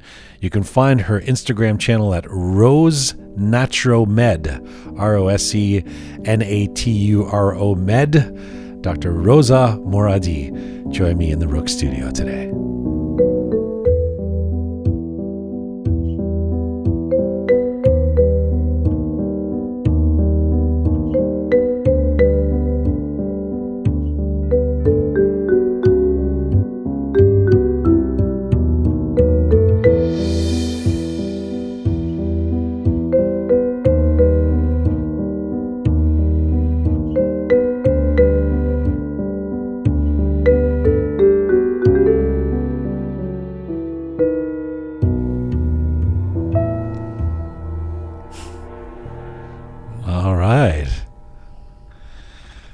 Dr. Rosa Moradi has left the studio. The microphones are back on with Groovy Shaya, Captain Reza, and the fabulous Keon has walked back in the studio. Now, how do you feel about the Nuno Panier from this morning, Shaya? آخه دیگه چی بخوریم؟ What are we supposed to eat? First of all, I would say, I always. That was an invigorating conversation. I feel like I'm processing it. I always appreciate someone who has the courage to reshape their life journey, you know? She puts all that work into becoming a doctor, becomes the doctor. She's there in Chicago and then comes back to Toronto and ends up going to India. I just think it takes a lot of courage to do that. And we know so many people who stay unhappy and stay in the stream that they thought they were supposed to be in. Agreed. So would you have the courage to reshape your life journey? If I had someone financially backing me, absolutely. I don't know if she did. But that's what I'm the saying. thing. Like when to you give say the up. courage, that means no financially. Yeah. Courage is the financial. But see, aspect of there it. is a difference because I've seen a lot of people completely shift into doing something else, but they have support. So to do that independently, it's hard. I mean, it looks like she probably did it independent. That takes a lot of courage to do that. Yeah. I think you've actually faced this issue. I'm still You're facing still this facing issue. it. Yeah. It's a tough one. But Yeah, she it says is. I don't think she's alone in it because she has weekly meetings with her parents. Like For no, she sure. gets No, lots of she great. got. I mean, It's she has like- blessing of her Yeah. parents, It's like but free I, therapy. but I that don't think relationship is a big thing in terms of guiding her to how to I make her guess decisions. so. I guess so. But I don't think that. I mean, we all have the good fortune of having parents, That's right. or at least one parent. You know, so I think. You know, she definitely traded in the material. Yeah. Like, I mean, you hear it. She doesn't care. But, you know, when I said, you don't want the nice table in the restaurant? And she says, no, I don't care. Yeah. That's not what her life is about. Yeah. But I first of all, I thought that was great courage. Second of all, I mean, does Ayurveda intrigue you? I don't know. There is a part of it that I do like. There's a holistic aspect to it that I definitely appreciate, and I'm all for using natural remedies and trying to avoid anything that has anything to do with chemical and big pharma and stuff. But at the same time, I draw the line at cooking apples. Like, I don't know if like cooking like certain, like, I understand vegetables and stuff, but like cucumber and like that kind of it's I don't know, and there are certain things that I don't know if I have my doubts, but overall I'd say I'm 70% for Well, it's kind of, I mean, it's sort of a general question about these, I mean, ancient forms of healing, whether you're, you know, in a way, it's kind of like in human history, there's been this stuff that's lasted through civilizations, and then there's the last 30 years of new pills that have been developed that we're swallowing, right? I mean, I was going to say that about Noonan Pannier. That's lasted generations for how long? But apparently that's not good for you. Yeah. It's like when there's a study that comes out about coffee every couple months, whether it's good or bad for you. It's like, well, coffee's been around for, I know. I feel millennia, like right? it's been around for millennials, then it's Then it's okay. safe. Let it be. I don't know. Yeah. But it definitely intrigues me. She makes it, I mean, she's a great ambassador for it, Dr. Rosa, because she seems to, you know, she seems like a very on top of it kind of person who you aspire to be. Yeah, practices what you preach. She's got a great relationship with her parents. She's, you know, seems like a really good moral, ethical person. So you kind of think, geez, maybe I should take up this. And the other thing, let me just say that we were talking about this earlier about how and a couple of weeks ago or last week about Khariji and Iranians, and we've talked about race issues with Iranians. You know, there tends to be absolutely, I don't want to make this a general statement in terms of the fact that I'm not speaking for everybody. There's a strand of Persians, and we all know this, who can be quite racist or can really stereotype India and Indians, you know? And I just want to point out that on this program, we've had a few guests now who either live in India or who went to India. And the one common thing about all of them is they go, it changed my life for the better. It's an amazing place. It's the best place in the world. So, you know, I mean, that it's like if we've had 10 guests who've, you know, been living in India or who've made that journey, it's 10 out of 10, you know. There's something in that too. The interview just makes me want to get on a plane to. Have you been? Have you never been? I've been to Mumbai briefly, and actually this summer I'm hoping to. I'll be Really? popping Oh, wow. to New Delhi. Yeah, No way. Nice. yeah. I mean, when I'm going to the Asia and Istanbul, Yes. we're doing some Rook stuff. I actually made a point to have it stop in Delhi and to Amazing. To explore. drink it in for a couple of And- days. Yeah, and- oh. I don't know if that's going to be enough. A couple of days in New Delhi to really get the idea, but yeah. Although I will say, and again, I mean, I feel like I'm airing our cultural dirty laundry here, but if we're going to be honest about it, if we're going to be Rook, I've mentioned this to a couple of Iranians who've sort of gone. New Delhi. New Delhi was it? What are you going to India for? Stinks. You know. That's what they say. Well, I don't know what they say, but it just doesn't seem like a destination that. Yeah. Why would you go to Yeah. India? You know, Yeah. whereas So many, that sort of exotic idea of go there, ancient civilization, what is lost on Iranians, like get the hell out of this continent. Like, go to Europe, go to the North America or whatever. Go to Italy, آقا. So, you know what they eat in Cambodia? Rice. What's wrong with rice? Would you give up rice and bread? Never. Yeah, I'd rather I can. die. No, I'm That not that that's death to me. married to it. It's like if I'm giving up carbs, like rice, bread, all the best things in life. Wait a minute. He said rice and bread. I mean, what other potatoes? I can't give up fries. But you can get. I don't think Dr. Rosa thinks that we should eat fries. The way she reacted to me saying fast food, I mean, nobody can I know, have but nobody, like- nobody can have a perfect life, perfect lifestyle, perfect diet. So everything in moderation. I mean, I Yes. enjoy these things too much to give them. I don't care if it's going to But it extend my makes your life for life 10 better. years. If I'm Your miserable, relationship. if I can live 10 years longer but be miserable, I'd rather Really? eat the bread and die sooner. well, you That's may me. die sooner. Yeah. That's fine. That's I enjoyed my You life say that eating now. all the noon and paneer and pasta. What if and the great last things. 10 years that you're supposed to live is going to be incredible? That's highly unlikely. These are the I mean, it I does know, it it's does a in real the end thing, come to an bro. existential. It's like one of these questions, For right? real, yeah. Why it like life is short? Yeah. Do we enjoy it? Yeah. Yeah. I mean, this is the same argument people make for I know. smoking cigarettes or whatever. It's like, Exactly. I don't care. I'll lose the 5-10 years off the end of my life. But I suspect when you get into your but 70s or that's- 80s, you you're won't be literally- so happy with that Okay, decision. cigarettes are poisoning your body. With bread, you're not. So people say that about sugar. Okay, sugar fine, but bread, I would not. Well, That's but what really- if that's it's It's what the if in a couple of years they'd say, oh yeah, it's same thing in bread. Don't eat bread. Like we've had sugar for one of the ages. We didn't know it was bad. Bread's one of the most ancient. It's literally one of the first foods that were created by True, humans. but so- one of the first and things they've that was been eating it for created- how long? I don't think one it's of a the first, problem. one of So the is first, homicide.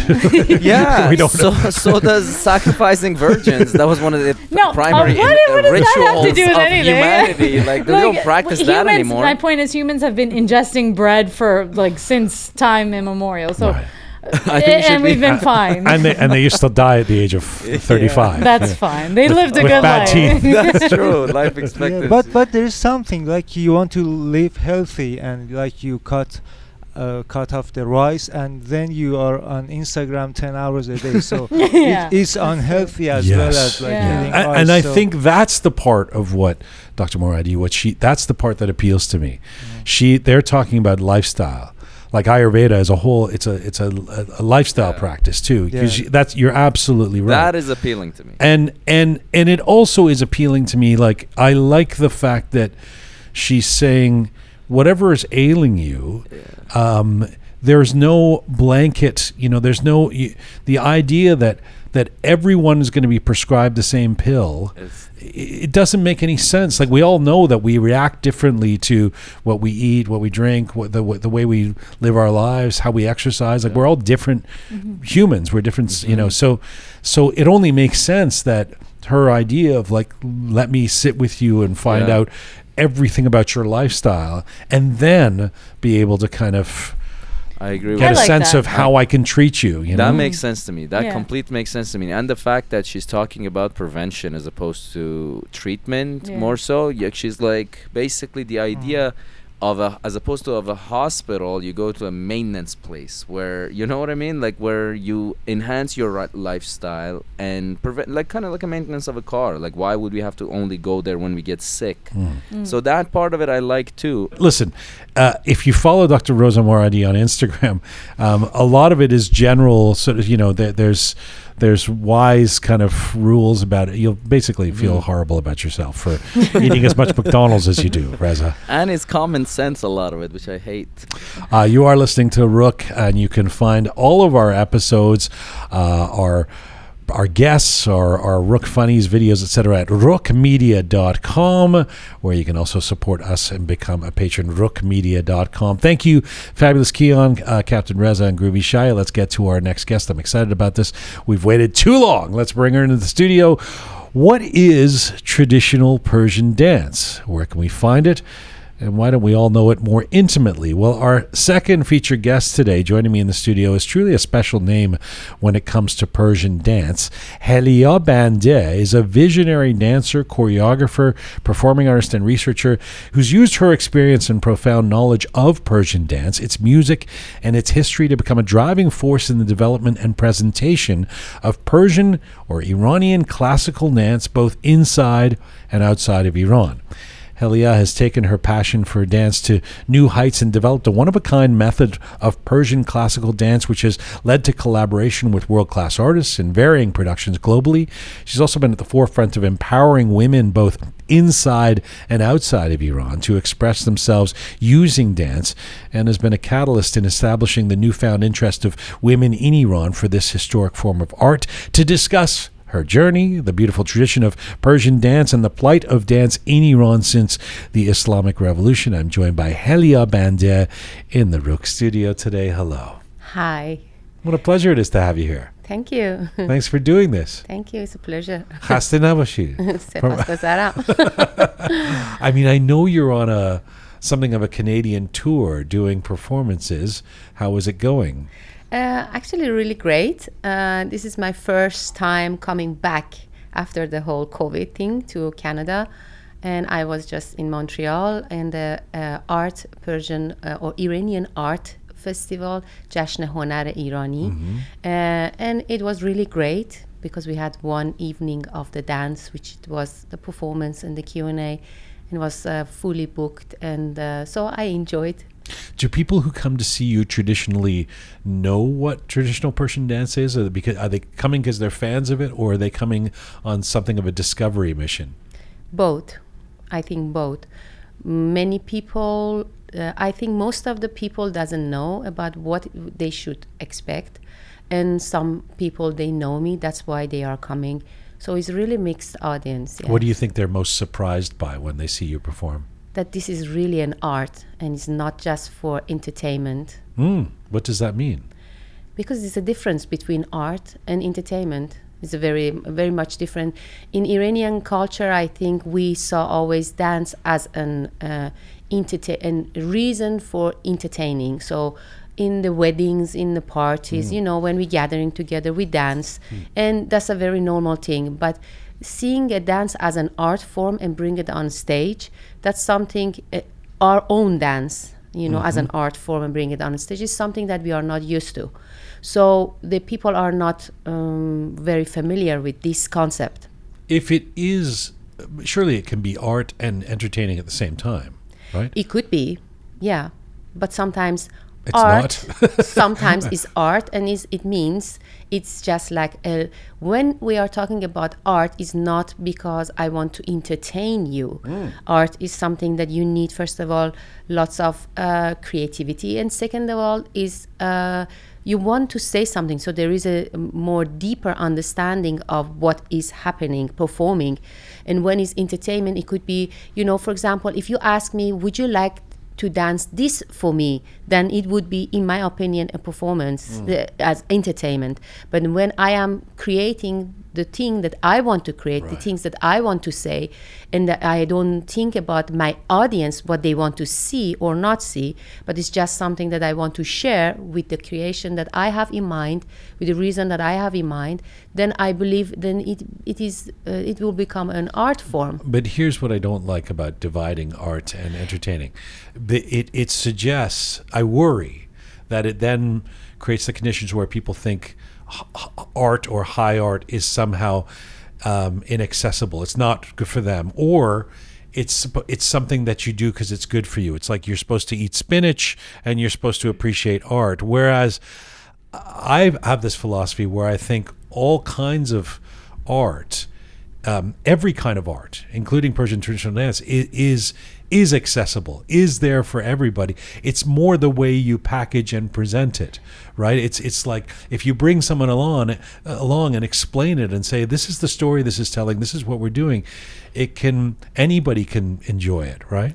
That's true. It's not about only enjoying. I think that it's what you need at that moment. Sometimes you want to just make your head completely free of everything that is going on in your head, and you need those kind of entertainment form of art. And sometimes you need something to actually make you think deeper and going, searching for the things or saying things that maybe, or thinking about things that you are normally not thinking of.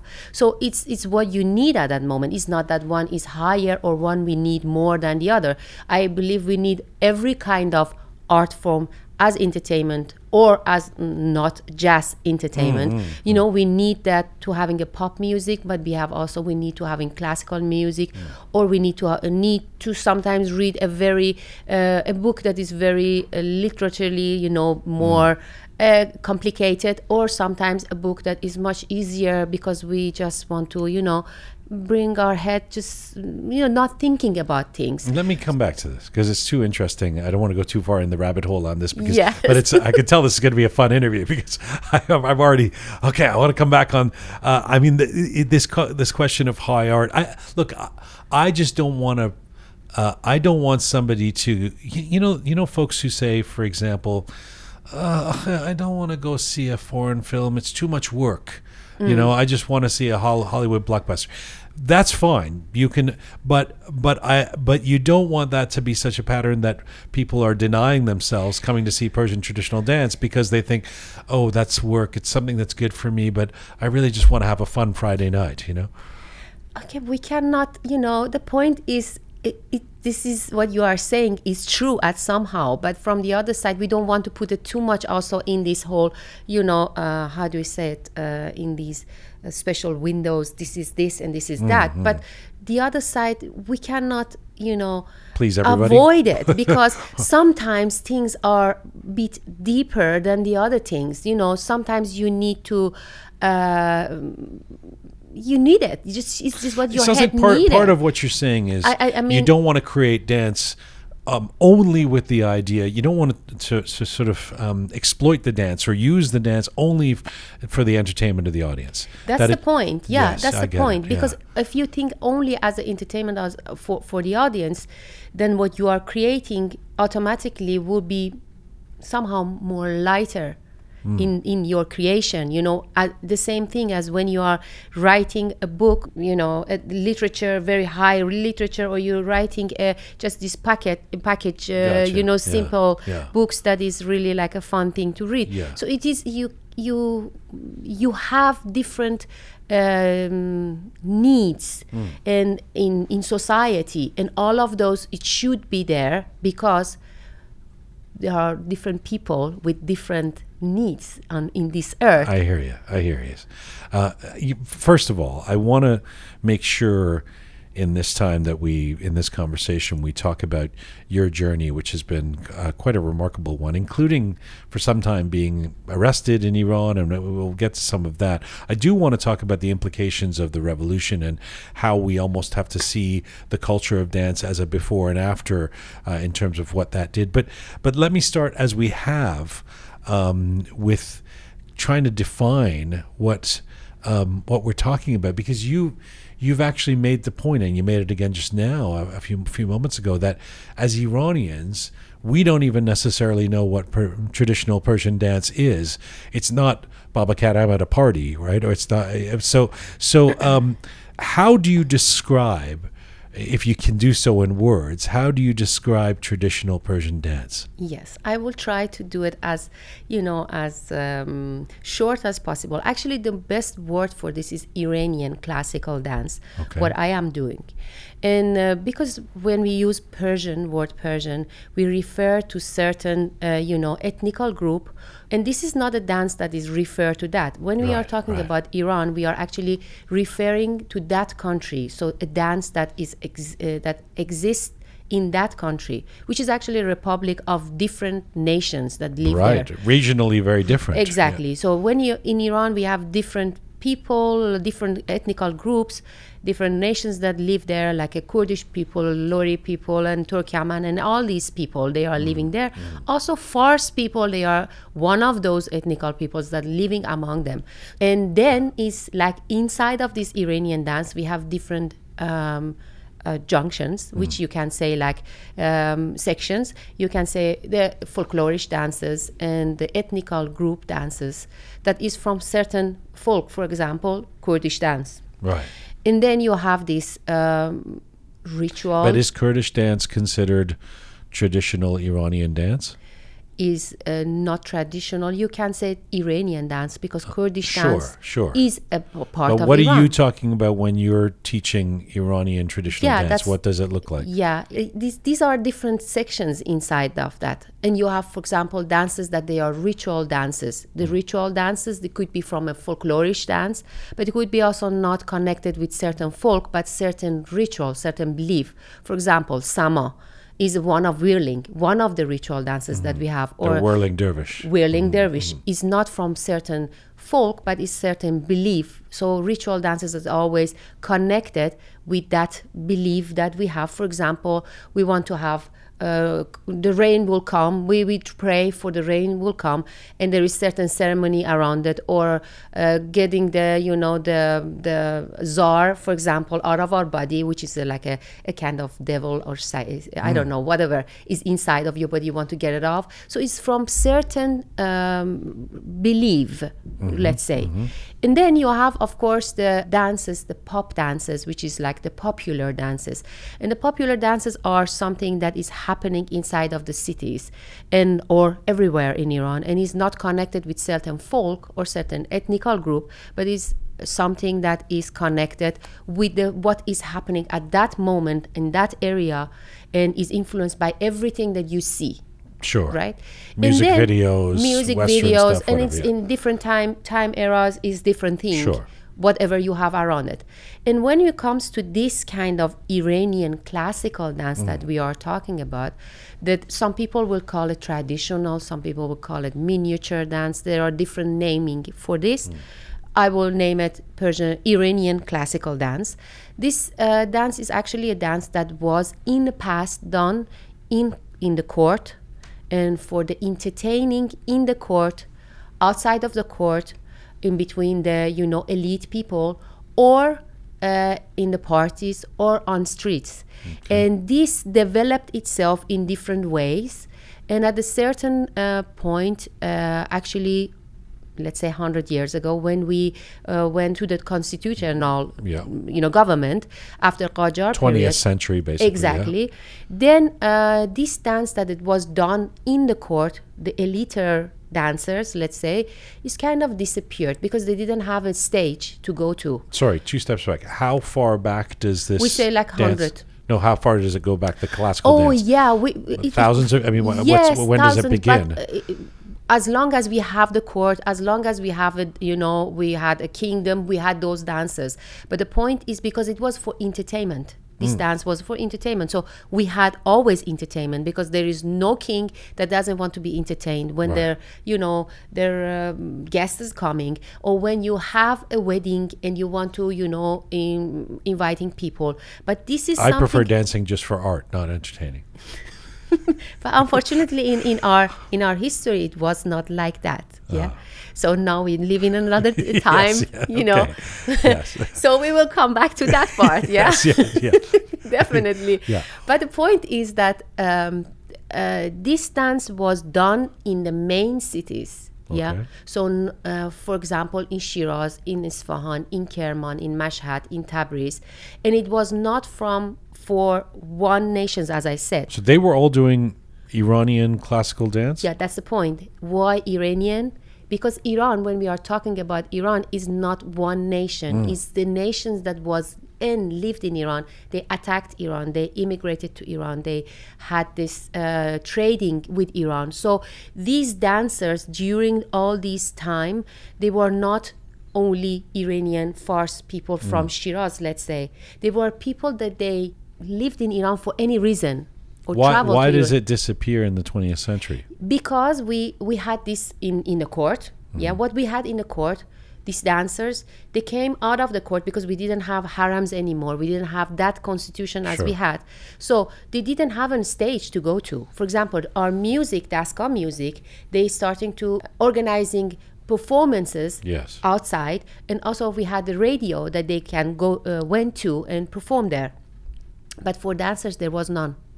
So, and these dancers mostly, actually all of them, they were this kind of dance, this kind of collection of movements, they were done by women or boys dressed up as women. Oh, yes. So once this constitution changed, there was no stage for them to go to. But there were these dances that they were still dancers and group, mutrebs, that they were dancing and performing on streets or in the houses of the people. They were keep on doing this, but they then they went to the cabarets. So then starting changing the way of doing it. And I have to say, during the history, these dancers that they were performing, they were not always they were only a dancer. They could be a dancer, a play, someone, an actor, or acrobat, or musicians even, and also could be a prostitute. So all of them. I was just going to sidebar here to say, this history that you're giving us. There's a story that you've told that I don't know if it was when you had already moved to Holland or not. But at some point, you're starting to learn dance, but you're not learning Iranian. You're learning Egyptian dance. You're learning different dance styles. And somebody says to you, "I would really like to see you do some Iranian classical dancing," and you realize you don't even know what Iranian. And this is how the journey began for you, right? Exactly. Yeah, this is how the journey began for me. So when I was doing this, they asked me that, and then because I immigrated from Iran at a younger age. And I was not a traditional person in the way to listening to traditional music or dancing or whatever. I was really like, I didn't. You went to the Netherlands and you did a degree in fashion design. Yes, I did it. But the reason that I did the degree in fashion, we are going to from a story to another story. Let's go more back in the history. I wanted to be a dancer from a moment that I remember. I remember I was about 4 years old and I was sitting in front of the, TV. In Shiraz? In Shiraz, yes. And a ballet came on the TV, and I was so mesmerized by this ballet. And then I was like, ran to my mom and I said like, "Mom, I want to be a dancer." And she was like, yeah, sure, okay. And at that moment, of course, it was still the Shah period, so I wasn't, the possibility was the Shiraz Arts Festival. Yeah, exactly. It was the Shiraz Art Festival. A while after, when I was in the first class, they brought us to this performance of Shahr Qisse. And so I saw all these dancers in the storytelling, combining together. So kind of dance theater. It was a kind of dance theater. And I was so mesmerized by this. So this was for me very clear, I want to become a dancer. But unfortunately, of course, the revolution came and everything changed in Iran. So it was not possible at all to doing something with a dance. So after I immigrated to Holland, the first thing that I said to the immigration because I was underage when I went there, and my parents were not with me, I was alone. So I asked them, I want to go and study dance. They said like, I'm sorry, you are too old. This is not possible for you, because at that time I was 17. So Who said this? These people that were there. What people? I don't know. I have to. Who says you're too old? Would you like to exactly know the name? I want to know them. Yeah, me too. Actually. I see. They're saying, okay, you're already they in were your like- teens. You didn't Yeah. start when you were 5. I see. Right. Exactly, because I was in a small. I went to a small village, so I was located in this small village, and because I was underage, there were people that they would kind of parenting you. I see. in Yes. a legal position, let's Yeah. say. And so they had to arrange everything with the school Yes. and everything that I have to do there. So they said to me like, this is not Honey, possible. dance is not really. It's no, past. You're past your time. You're too Yeah, old. yeah, This yeah. should be a start from 5 or 4 Right. or whatever. So because I didn't have the power by myself, it was not that I could make I choose because Mm-hmm. I was younger. So you have to go to study and forget this. So I kind of not forget it, but I starting to having just the weekly classes, jazz, ballet, and those kind of flamenco, and then at a certain point I started okay, I have to do something else. There should be art because I don't see myself become a doctor or whatever because that's not for me. I never wanted to. And so I went to art school and art college, and I studied for fashion designing. And at a certain point, I changed it to multimedia and design. And then I started to work as a multimedia designer. And however, the study was to creating digital art. But okay, I went to a company and starting to, doing programming and designing. And after 2 years, by accident, I actually saw a poster of flamenco dance that there was somewhere that they were teaching flamenco dance. Sorry, can I just point out though? Yeah. I mean, as a young woman aspiring to dance, the situation that you were in compared to somebody who would be in Toronto or San Diego or Brisbane, you are. It's still the 1980s when you leave to Iran, right? I mean, Yes. it's so dance is not even an option in Iran at No. that point. Nothing, zero. No, right? zero. Definitely, if you not lived in certain point in Tehran, maybe some people could have, underground classes.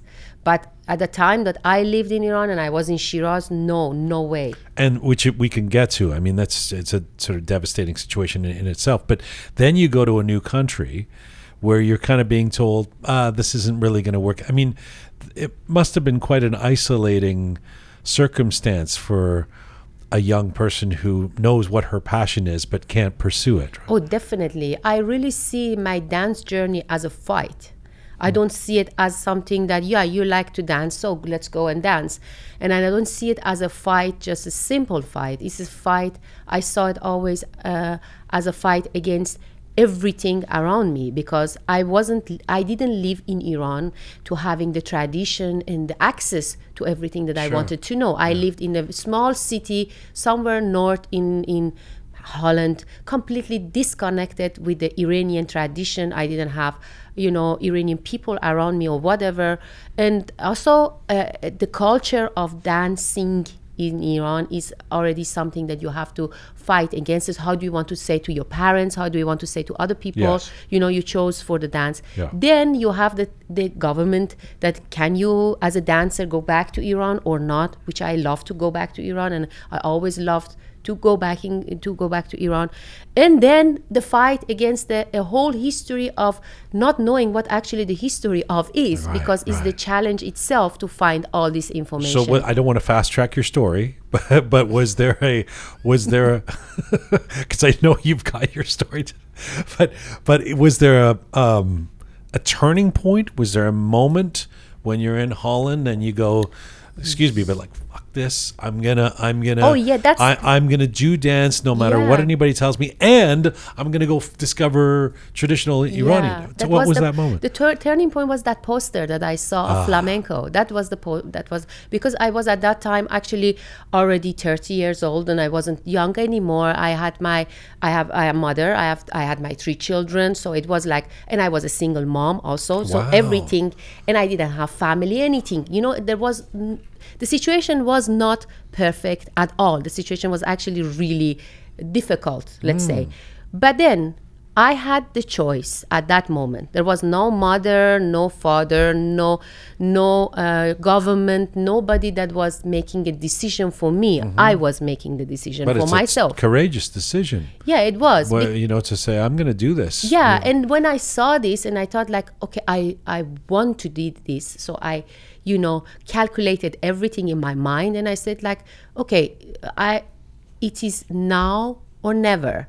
So at that point, of course, I chose for that.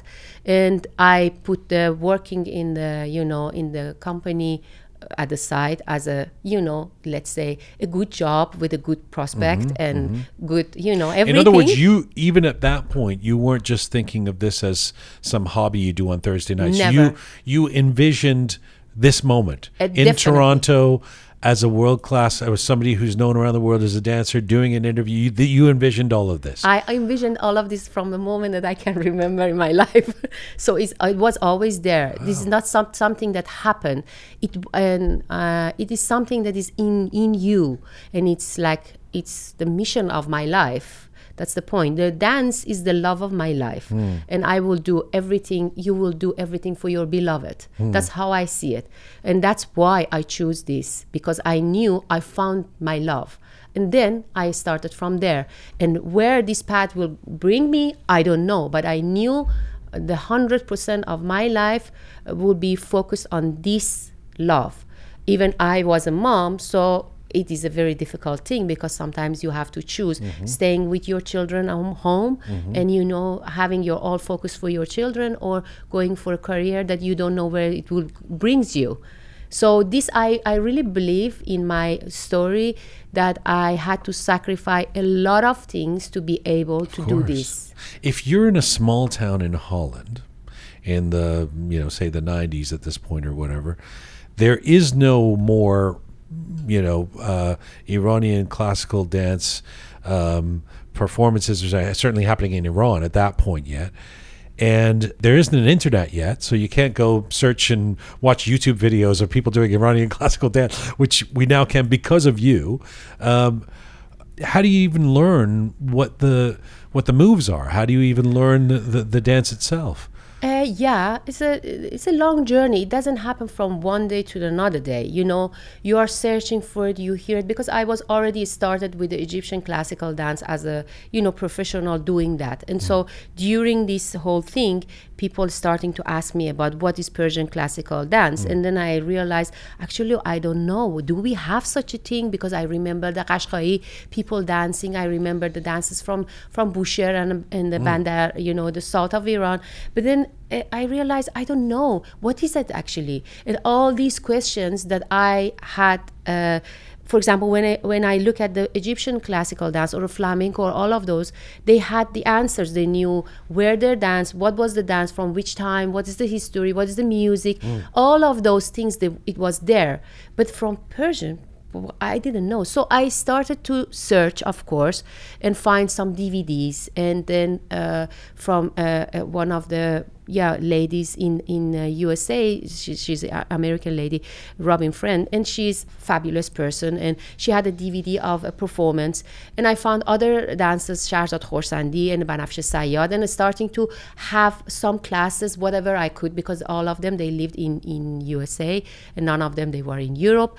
And of course, it was not so easy to do all those things. And they what? They were classical dancers before the revolution? Is that? No, they were not all classical dancers. They are dancers in this. How did they learn it? I mean, how did you? I'm just curious how, when an art form sort of disappears, how do you revive it? How do you find it? Because it didn't completely disappear. It wasn't in the focus, because after we have to go back again to the history. Okay. Yeah. And some of these dances, they came to the cabaret. Okay. It stays there. We know that. And then went to the film Farsi, so the Persian films, and so we didn't take them seriously. It was like entertainment. It's like not something that, it's not as an art form. No. And then the ballet came in Iran. And then in the past 10 years of the Pahlavi dynasty, Farah, the queen of Iran, she started the whole Honaristan. Supporting the arts. Yeah, supporting the art. and building this or creating these schools for art Yes. schools. And then they starting to having also the section of the dance. So they starting to this group of رقص ملی و محلی ایران, so folklorish and the dance of Iran, let's say. And then they starting to bringing, having these girls and boys there that were educating and a bit in ballet and also in the dances that they were performed in Iran, like folklorish dances. And they invited a person, a choreographer from America. His name is Robert De Warren, to Iran, and he got all the equipments that he needed and all the support from Farah to go to all the different villages in Iran and doing this research and bringing all those dancers to Tehran and choreograph them and also perform them on stage. And so we have a few beautiful performances videoed from that era, which they are very much influenced also by the idea of that choreographer, of course. Sure. And the music you is have composed. to sort of weed through that. Yes. And and also the ballet is playing a very, very important role in that time. So it's not like if you're going back to the history, you don't find anything and nobody knows anything and I am the only one. No, there are people that they are working around the globe and also in Iran and doing these things, and some did the research, some just copied, some were more successful in their the ending of their journey, and some maybe less. It is not that I am the only one. When we describe Iranian classical dance, I mean, I asked you to put it into words, and you've given us an amazing history. But in terms of actually, people are not watching you dance right now. They're watching an interview. So how would you actually describe what is happening, the nature of the movement? How do we characterize Iranian classical dance in terms of what you're doing with your body? So as I said first, this dance were done by women or boys dressed up as women. So has a very feminine energy and feminine quality. Men don't do it. Men not as men. Not with the energy of men. So it's not a masculine, movements. And so it's very much, the movements are based on arm movements and footsteps and turning. That's what it is. But they are very soft, with their soft transitions, with the, curved line. They are not as they are in the ballet. So I will say they are very grounded, but at the same time very extended. So that's the movement Can I ask itself. you a question that might sound like a stupid question or a naive one? But I can't think of a better person to ask. And what is with the arm movements, the hands and the arms? We do that in I mean, even when we're dancing at parties, the Persian dance, there's a lot of arm and hand movement. But certainly when I'm watching Iranian classical dance, there's much more focus in terms of what you're doing with your arms than, say, in a tango or in a certain kinds of dance that seems to focus a lot more on using the legs or steps. Yeah. So where did that begin? Why are you so expressive with the arms? The point is you cannot say why it's happened, why we starting to move our arms, but moving arms is a very natural thing. When you want to walk even, you use your arms to keep your balance, to express things. So when you want to express something, you don't express it with your legs, you express it with the arms. Gestures are with the arms. And this is something that you will see it in all the Asian movements. So if you look at Indian dances, or you look at the Indonesian dances or dances from that part, or even Japanese dancers, Chinese dancers, Uyghur dances, whatever, all of those, they have this quality of using the arm movements. So when you go back to this style of dance, you can absolutely not say where the exact movements are coming from. But when you talk about it being flowing, another observation I would make, I mean, this is just based on what I've seen of Iranian classical dance, but it's not about speed. It's usually the dance does not seem to be about. It's not how many times can I do like a rockette. How many times can I do a can in a minute or something? You know, it's not like it's not the whirling dervish. It's not the Russian Cossack going as fast as he can around the. It's very elegant, gradual movements. Yeah, I think it's because of the transitions of the movements. You want to create, in my opinion, in this dance, you want to create the feeling that you have also in our culture, in our art. You know, when you come back to character of our art, in Iranian art, you will find certain things, certain similarity. Let's say we will use curved lines when we are using the, our miniatures.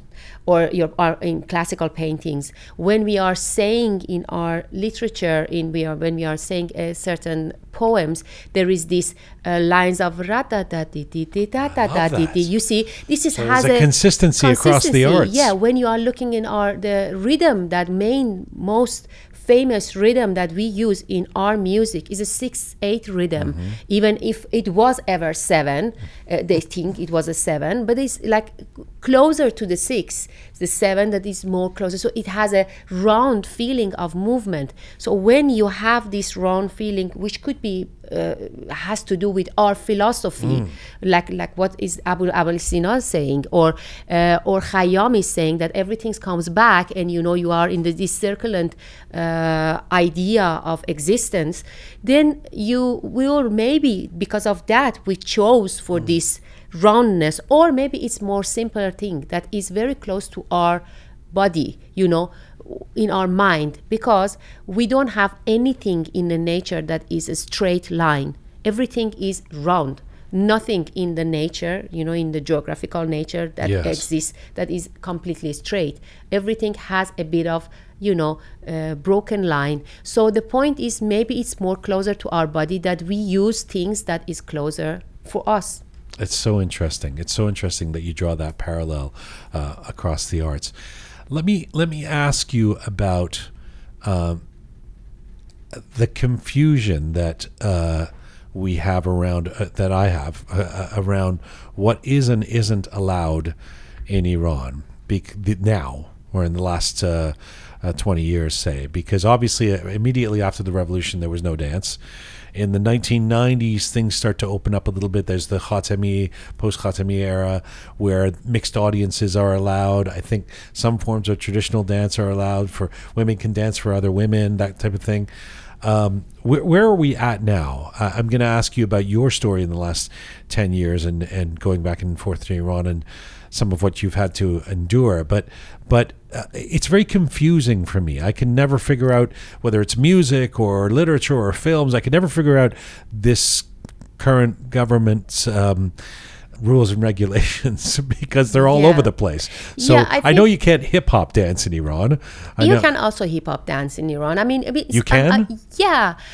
That's the point. It's a very gray line. It's not black and white. Most of the things in Iran, and I think most of the Iranian way of thinking is very black and white, and is not. They don't realize the grayness of the things. But however, we live in a gray area in Iran. We don't. If you come to Iran, you think that the scarf. You should wear a scarf everywhere. You are not allowed to drink. You are not allowed to dance. You are not allowed to have a boyfriend or whatever. But all of those things happening in Iran still. So it is a gray thing. It is not like no or yes, of course. But there's still young dancers being arrested. Exactly. That's the whole gray part of it, you see. So not so gray if you're in jail. That's from the other side. That's the crazy about it. Why, if it's someone would be arrested, somebody else could be performed. That's the point, because you have performances in Iran. You've done performances. I didn't done performances. Or you did workshops. I did workshops in Iran. And the point is, in Iran, in the past 10 years, let's talk about past 10 years, because in the beginning of this Islamic government, Republic of Iran, it was absolutely not possible, which is not strange because we had the war with Iraq. So people concern was not art at all. Nobody's concern was art. After that, we starting to have more freedom of, living our life in a normal way. I believe all the other art forms are starting to being more performed. And also the dance. So the dance was there on the ground for very little community that had the access to. Okay. But in the past 10 years, it's starting to become more and more and more. So there are people like, for example, a lady, Farzaneh Kabuli, Khanim Farzaneh Kabuli. This lady, she was all those years there. But in the past 10 years, she did perform in the biggest hall of Iran, which is Talar Wahdat. Not even past 20 years. She did perform there. She had a mixed audience, which is men and women, for her performance, but also performance for only women. If you want to perform there, you need to have a permission from the government. And also they will, not only the permission, but also they will come and check, in the visual way. You have to do a rehearsal, they have to look at it, and then they will say if it's allowed or not. Right. So if you give this permission, if you take this permission and you are able to perform, then you're gonna go and perform it. So if the women performance will be only for women, and sometimes the women performance will be even for also men and women, mixed public. And they, first of all, they don't use the word dance, raqs. They use a word that is actually the translating of it, like controlled movement or theatrical movement or physical theatrical movements, those kind of words, and they use it in the concept of the theater. So in a play, and the concept starting to change, so then it will be accepted. So that's why it's a gray area. And to having this permission is not only because you have the quality, you're getting this, there is many aspect. One of this aspect is you have to actually be very persistent into having it. Second thing is, who do you know and who knows you? Who do you have in the government to have the connection? I mean, look, even all of what you've just explained, which I appreciate, that all of these nuances, and you're not saying this, let me say it. I just think this is crazy. It is I find crazy. all of this is crazy. It is crazy. We're talking about people expressing themselves through movement. Definitely. I mean, what is who that's are we the point. protecting here? That's right? the point. That's the point. That's why I'm saying that if you say it's not happening, then you are talking about something that doesn't exist at all. But when you are saying that it is happening, but has this situation, then you understand how difficult it is. Do you think the internet and social media has changed things? Oh, definitely. So the girl in Esfahan can watch a Beyonce video or watch you dancing, or yes, that internet having the access to the outside world, it also even inside of Iran. So you see another girl in Iran is dancing and putting her video on the Instagram. You think you get inspired. Okay, then I'm going to do it too, and the other one also doing it too. So the point is, officially it's not allowed, but from the other side officially is allowed, otherwise they will not perform. That's the whole crazy thing.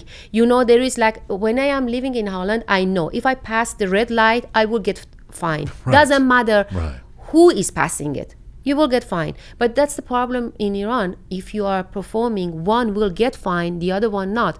I did a workshop, I was arrested. The other one is my students, they were in the same workshop, but at the same time, they performed. They didn't get arrested. They could perform. Hang on a that's second. the whole thing. I want you to actually tell this story, because it's you make a decision in 2014 to start going back to Iran. Yeah. You do a few things. I mean, you're a performer yourself.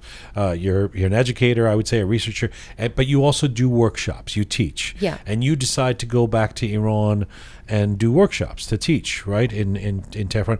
First of all, tell me about that decision. That's a big decision, I would think. That's the big decision, because I wanted to share what I know with Iranian women, because I am one of them. I didn't get the chance to do what I wanted to do in my life. So I don't see it as, I didn't saw it as something for me. I saw it, what I have is not for me, it's for everyone else. If I got this chance to do it, I want to share it with them, because this is my mission, to acknowledge those people, Iranian people, and also people out from outside of Iran, that this is an art form and we have to be able to do it in the very natural way, not in a way that I had to do it. So I thought like this, I felt this as a, you know, very heavy thing on my shoulder, that a history of suppression of something that you want to do, and this is dance, very natural thing, very normal thing, that I have it, and I want to give it to the people that also are the same as me. An Iranian girl, an Iranian woman that is older or younger is nobody else than me. It's the same. Okay, so you start doing that in 2014. Yeah. For 2 or 3 years, it's benign. Everything's good. You're doing these workshops. What happens in 2018? Why did you get arrested? So the problem is, you see, when I started to going back, my idea was very naive, you can say it maybe, maybe I thought very childish. It was love of my life. I wanted to give this love to the others. There was no other thing behind it. There was no that I am going there because I want to become famous, I want to earn money, because I could earn money much more in outside of Iran than in Iran. And also there was no difficulties around it. You know, very easy to work here. But the point was different, you know, higher reason than my own, my selfish reason for myself. So, but this was something that was not accepted or understood by many people that they were around there. Because first of all, I was doing two things, changing a culture around these women that many didn't want to, you know. Second of all, for many people that they were living there, many didn't want to, meaning who? The government. The government, right? They didn't like that. They didn't like that. And then the second thing was the people that they were working already there, or people that they wanted to become, you know, raise higher in the dance scene. So they didn't like that somebody suddenly came there, you know, very childish way, like hey, let's do this, happy, without thinking, you know, very happy, not having a certain, you know, how can I say it in English that it's just that you can understand. Say it in Persian. I want to find the right word, because this is a delicate matter. You know, there was no other reason that actually the love that I had. That's the point. And for example, the students, it was very authentic. There was no agenda. Yeah, right. No agenda, exactly. But you know, for example, teachers that they didn't like that I came there, they thought like, oh, if Helia will come there and teaches our students, then she can steal our students, and she will bring an acknowledgement that maybe they didn't want to give them. So there were many reasons for this, that what's happened for me. It's not only the political reason of it.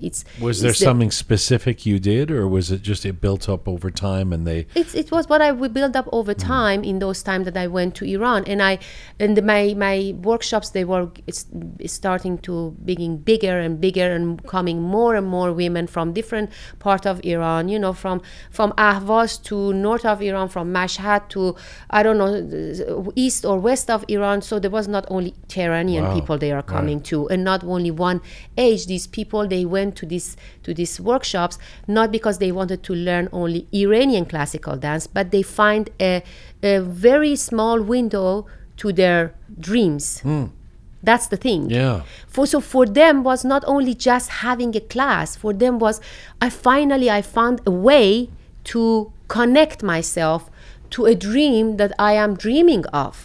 You see, so that's why maybe there was this energy inside of this workshop. So on 2018, they during my teaching my class, they attacked my class and they arrested me while I had the permission. I went for getting the permission to be able to teach in an institution that they were official institution. So actually there was no reason to arresting me, because I wasn't doing anything. What do they say to you when they arrest you?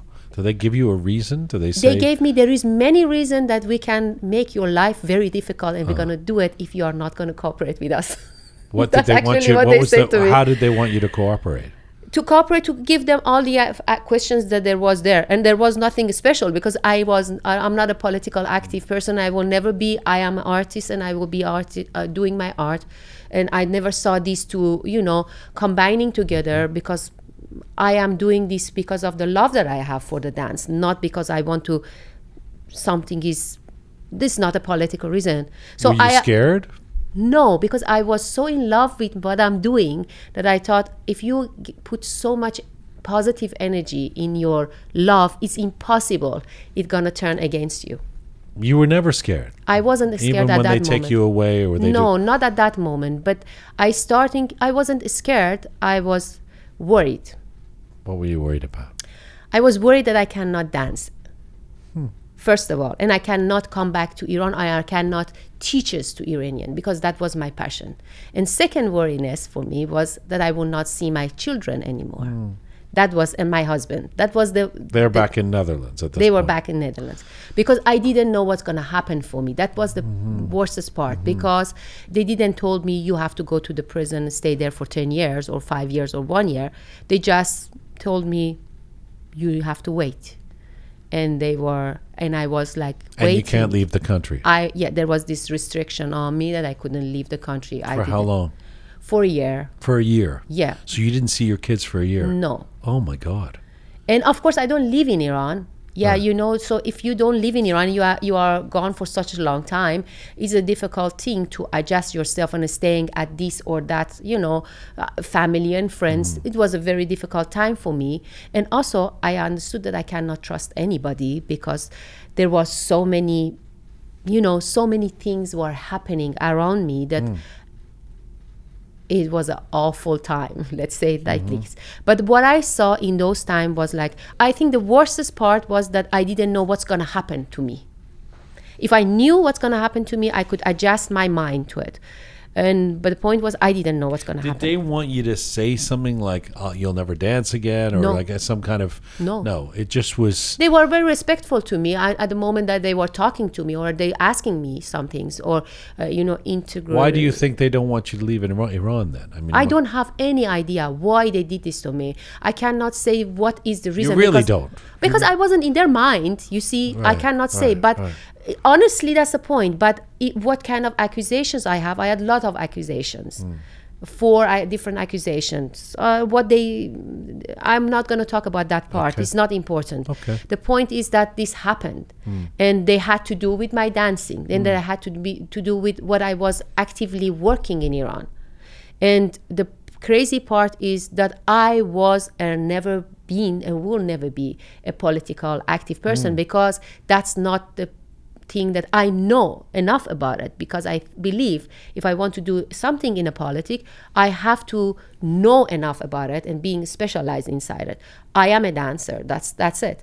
But in their opinion, changing culture is actually being politic. Yeah, That's they worry the point. about that. Yeah. So let me ask you something. First of all, I mean, having been through that experience, it says a lot about you that you are undaunted. It hasn't stopped you dancing, hasn't stopped you teaching, hasn't stopped you interacting with folks in Iran. But with that as the backdrop, whether they were respectful or not, you sort of being detained in Iran for a year and having to go through all that. If a young woman from Tabriz reaches out to you, and I'm sure they do all the time, and says, I really want to get into this, do you think it's okay for me to do that? Do you warn them? Do you say, well, this could be problematic for you, this is what I went through? Or do you encourage them? How do you even feel about young women in Iran pursuing this? Because young women in Iran, they want to dance, they will dance. I mean, they are used to these kind of things. Unfortunately in Iran, everything, all those bad things is such a normal for them. When you say that somebody is in prison, they say, they went in the prison for so long. For them is Right. such a normal right. thing. Wow, The very, very hard things for us, for them, is their usual thing. So also about this, the girl that is starting to do the dance, they know that they could be also they're getting these kind of problems, which I am not the only one that I've been arrested. I Sure. mean, there are other dancers. For example, Miss Farzaneh Kabuli that I said, she's been arrested, not now, many years ago, and been in the jail for, I don't know, a few months or something. So she's stopped with the they tried to stop her with the dancing, but she went on and on. Or there are more other dancers, so I am not the only one. But this is something that happened for me, and I can, of course, talk about my own personal experience. Do you have a daughter amongst your kids, or are they all boys? No, they are They're all boys. If you, interesting. My question was going to be, if you had a daughter and you were in Iran and your daughter wanted to be a dancer, would you say go for it? I will definitely. This is how I think now. I don't know. Maybe if I was born in Iran and lived in Iran and all my life, maybe it was a different story. But I am living here. But I will always support them, whatever they want to do, who they want to be. It's not my. By living here, decision. you mean Europe? Yeah. Here being outside of Iran. Yeah, but I mean, so- when I was in Iran, I don't see myself change so much in the way I'm thinking, because I wasn't a traditional person even when I was in Iran. Because if I was there, I definitely wanted to become a doctor, because I was very good at school. I was doing the section of the mathematics, so I was really good at school. It was not because I couldn't or I didn't have the mind. No, I didn't want to. I wanted to become a dancer, being an artist. You said earlier, must have been about 45 minutes ago now, you said dancing for you is a fight. Your life as a dancer has been a fight. Does it still feel like a fight? I don't want to fight anymore, because I feel I changed after all that's happened. I feel that I done things that I done whatever I wanted. You asked me if I was afraid at the moment that they, arrested me. And the only thing that was, went in my mind during that moment, that moment, was like, I done it. They cannot take it away from me. Why? Because I performed it. I teaches all the things that I wanted to teach. I educated so many people around the world, not only in Iran. It's not. No one can take that away from you. No, it's not anymore. So I done actually what I wanted to do. I have much more to give still. At that moment, I thought, but they cannot change this anymore. This stays forever in the history. Whatever wants to change it is impossible. Do you wish you could perform in Iran? That's my biggest wish. Not only for women, but dancing and performing in Iran on stage where everyone can come and watch. That's what I want. As a final question, I mean, we spoke before the interview, and you said you have a new mission, and Helia's new mission is enjoying life. Yes, my. When How are you going to do that? Because you seem like you've got a pretty heavy schedule of performing and teaching, and I mean, what's the new enjoying life part? The point is being more aware of your moments. Your seconds, your moments that you are living. So not living anymore in that rush and that stress of life because I had a very stressful life all the time by doing things, performing and traveling and doing this and wanting that. And of course, still I want many things. Like, I am trying to write a book, and I write already a novel of a roman, and which is not finished. It should be edited and finding a publisher. And the second thing is writing a book about Persian classical dance, which I am trying to write it, but I need more time and, of course, more support and a publisher.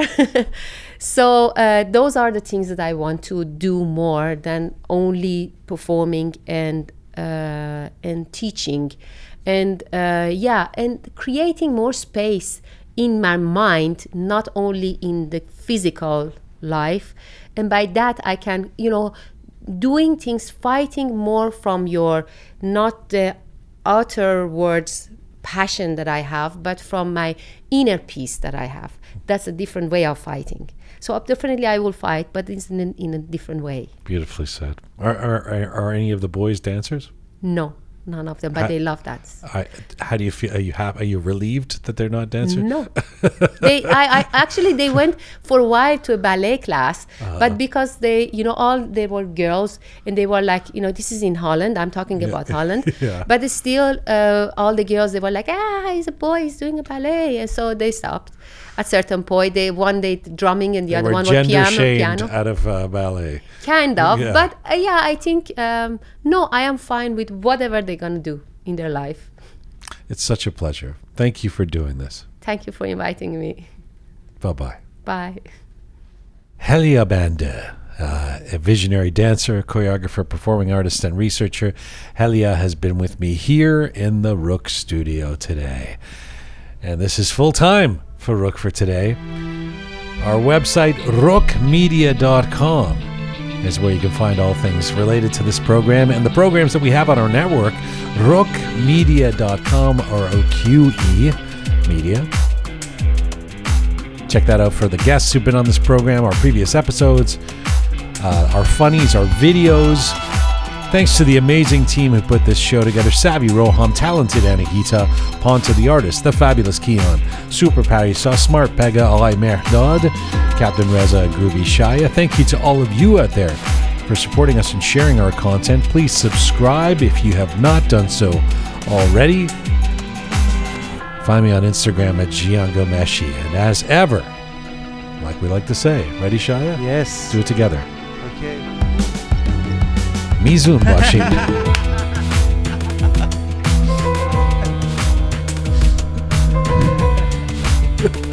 Where were you?